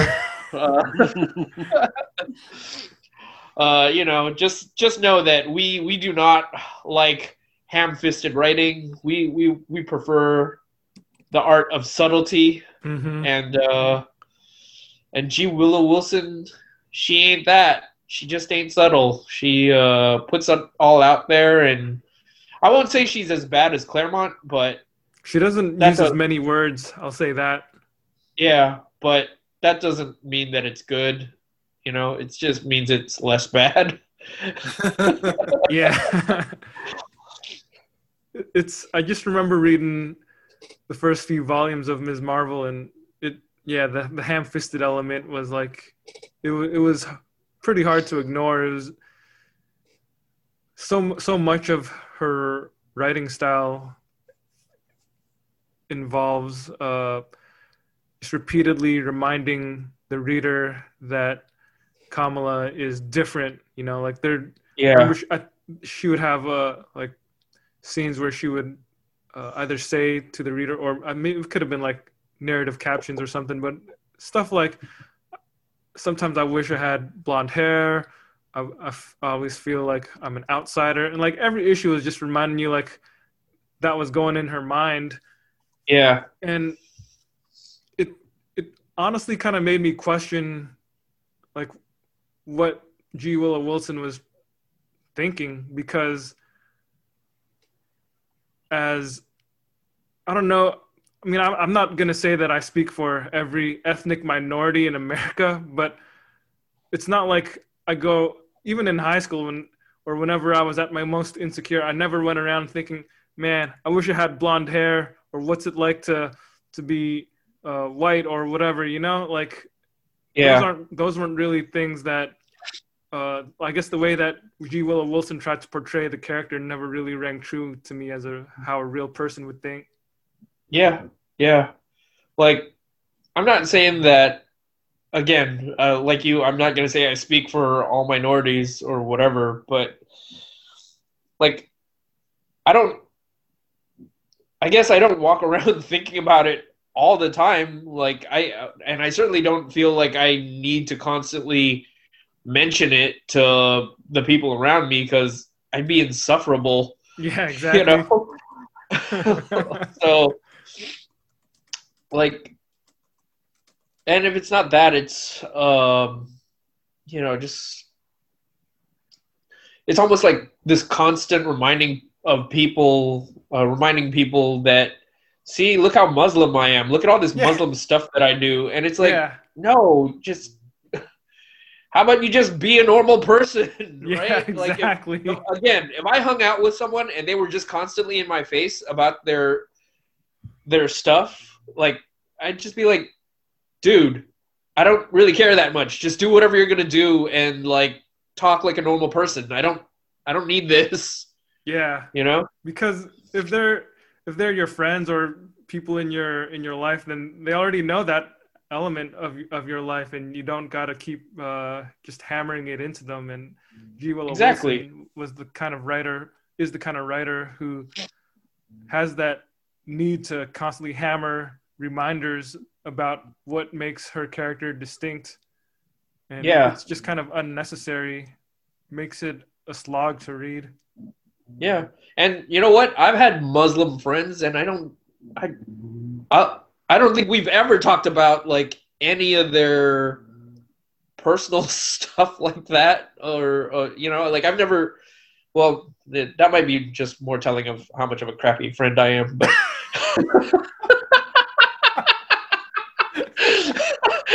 But I mean, it's, you know, we just talk about, like, the things that we talk about, but, you know, and if something should come up where I'm like, oh, what's that about? Then okay, we'll talk about it. But for the most part, like, you know, it either comes up or it doesn't. You know, like I've never had someone try to tease me with their personal lives or whatever like that, because that's bizarre. You know. Yeah. I mean, that's G. Willow Wilson for you. Apparently she thinks that's normal. Yeah. You know? I mean, I will say, in Ms. Marvel's favor, the comic, for a recent comic, it's actually left a pretty decent impact, you know? Like, it's something that got a lot of people talking, and the character is pretty popular. She's showing up in shows and cartoons, and like Shayna said, movie or TV show pretty soon. Yeah, I don't have any, like, issues with the character. I'm fine with her. I'm just not a huge fan of G. Willow Wilson as a writer. Yeah. Yep. And the final comic on our list is Maximum Carnage. This is kind of the quintessential 90s decadence, you know? Yeah. Like, there are a few titles that encapsulate that era of comics, and this is one of them where you can just kind of point to it and be like, this was everything that was wrong with that era of comics. And sensible people would look at that and they'd be like, oh, I see, I get it. But unfortunately, the fandom is not filled with sensible people. Yeah, for something that bad, it still has a lot of fanboys that still seem to enjoy it. Yeah, I don't get it. I really don't understand.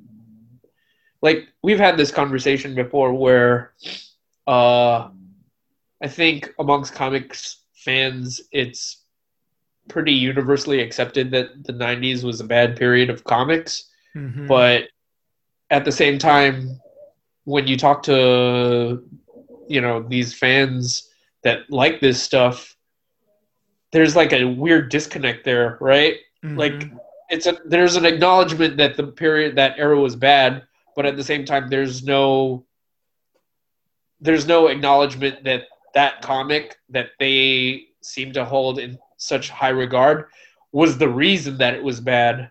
Like, I remember you sent me that this other podcast, the San Francisco Comic Company, I think, or whatever. Oh man, you're gonna name check them, calling them out. Whatever, man.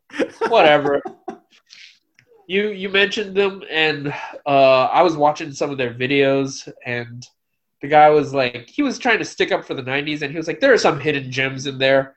And I forget I want to say that Maximum Carnage was the hidden gem, or it might have been that, or Age of Apocalypse. I think it was Age of Apocalypse. Or Onslaught. Or Onslaught, yeah. And he was like, that's a hidden gem. And it's like, is it? One, I don't think it's hidden at all. Secondly, it ain't a gem. It's not a gem. It's a fully exposed turd.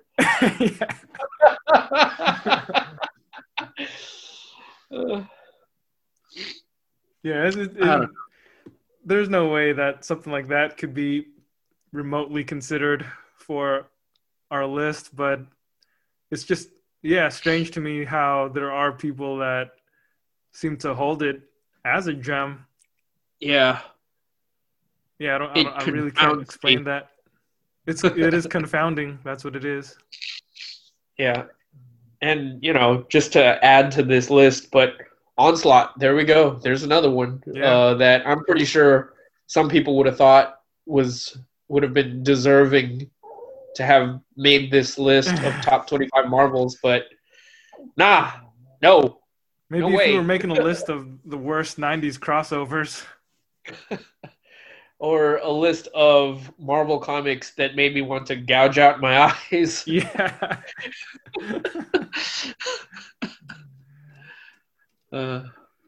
Well, we have made it to the end of our journey. This is our top 25 addendums. Well, not top 25, but the addendum to our top 25 Marvel comics of all time. Mm-hmm. You guys have any final thoughts? I'm curious if anyone out there listening has any other comics that they're wondering about. So if anyone listening has any feedback, feel free to hit us up on social media or email us at betweenthe.gutterspodcast@gmail.com. Converse with us. We seek affirmation. Yeah. we don't need validation because we feel perfectly validated the way we are, but we do appreciate affirmation.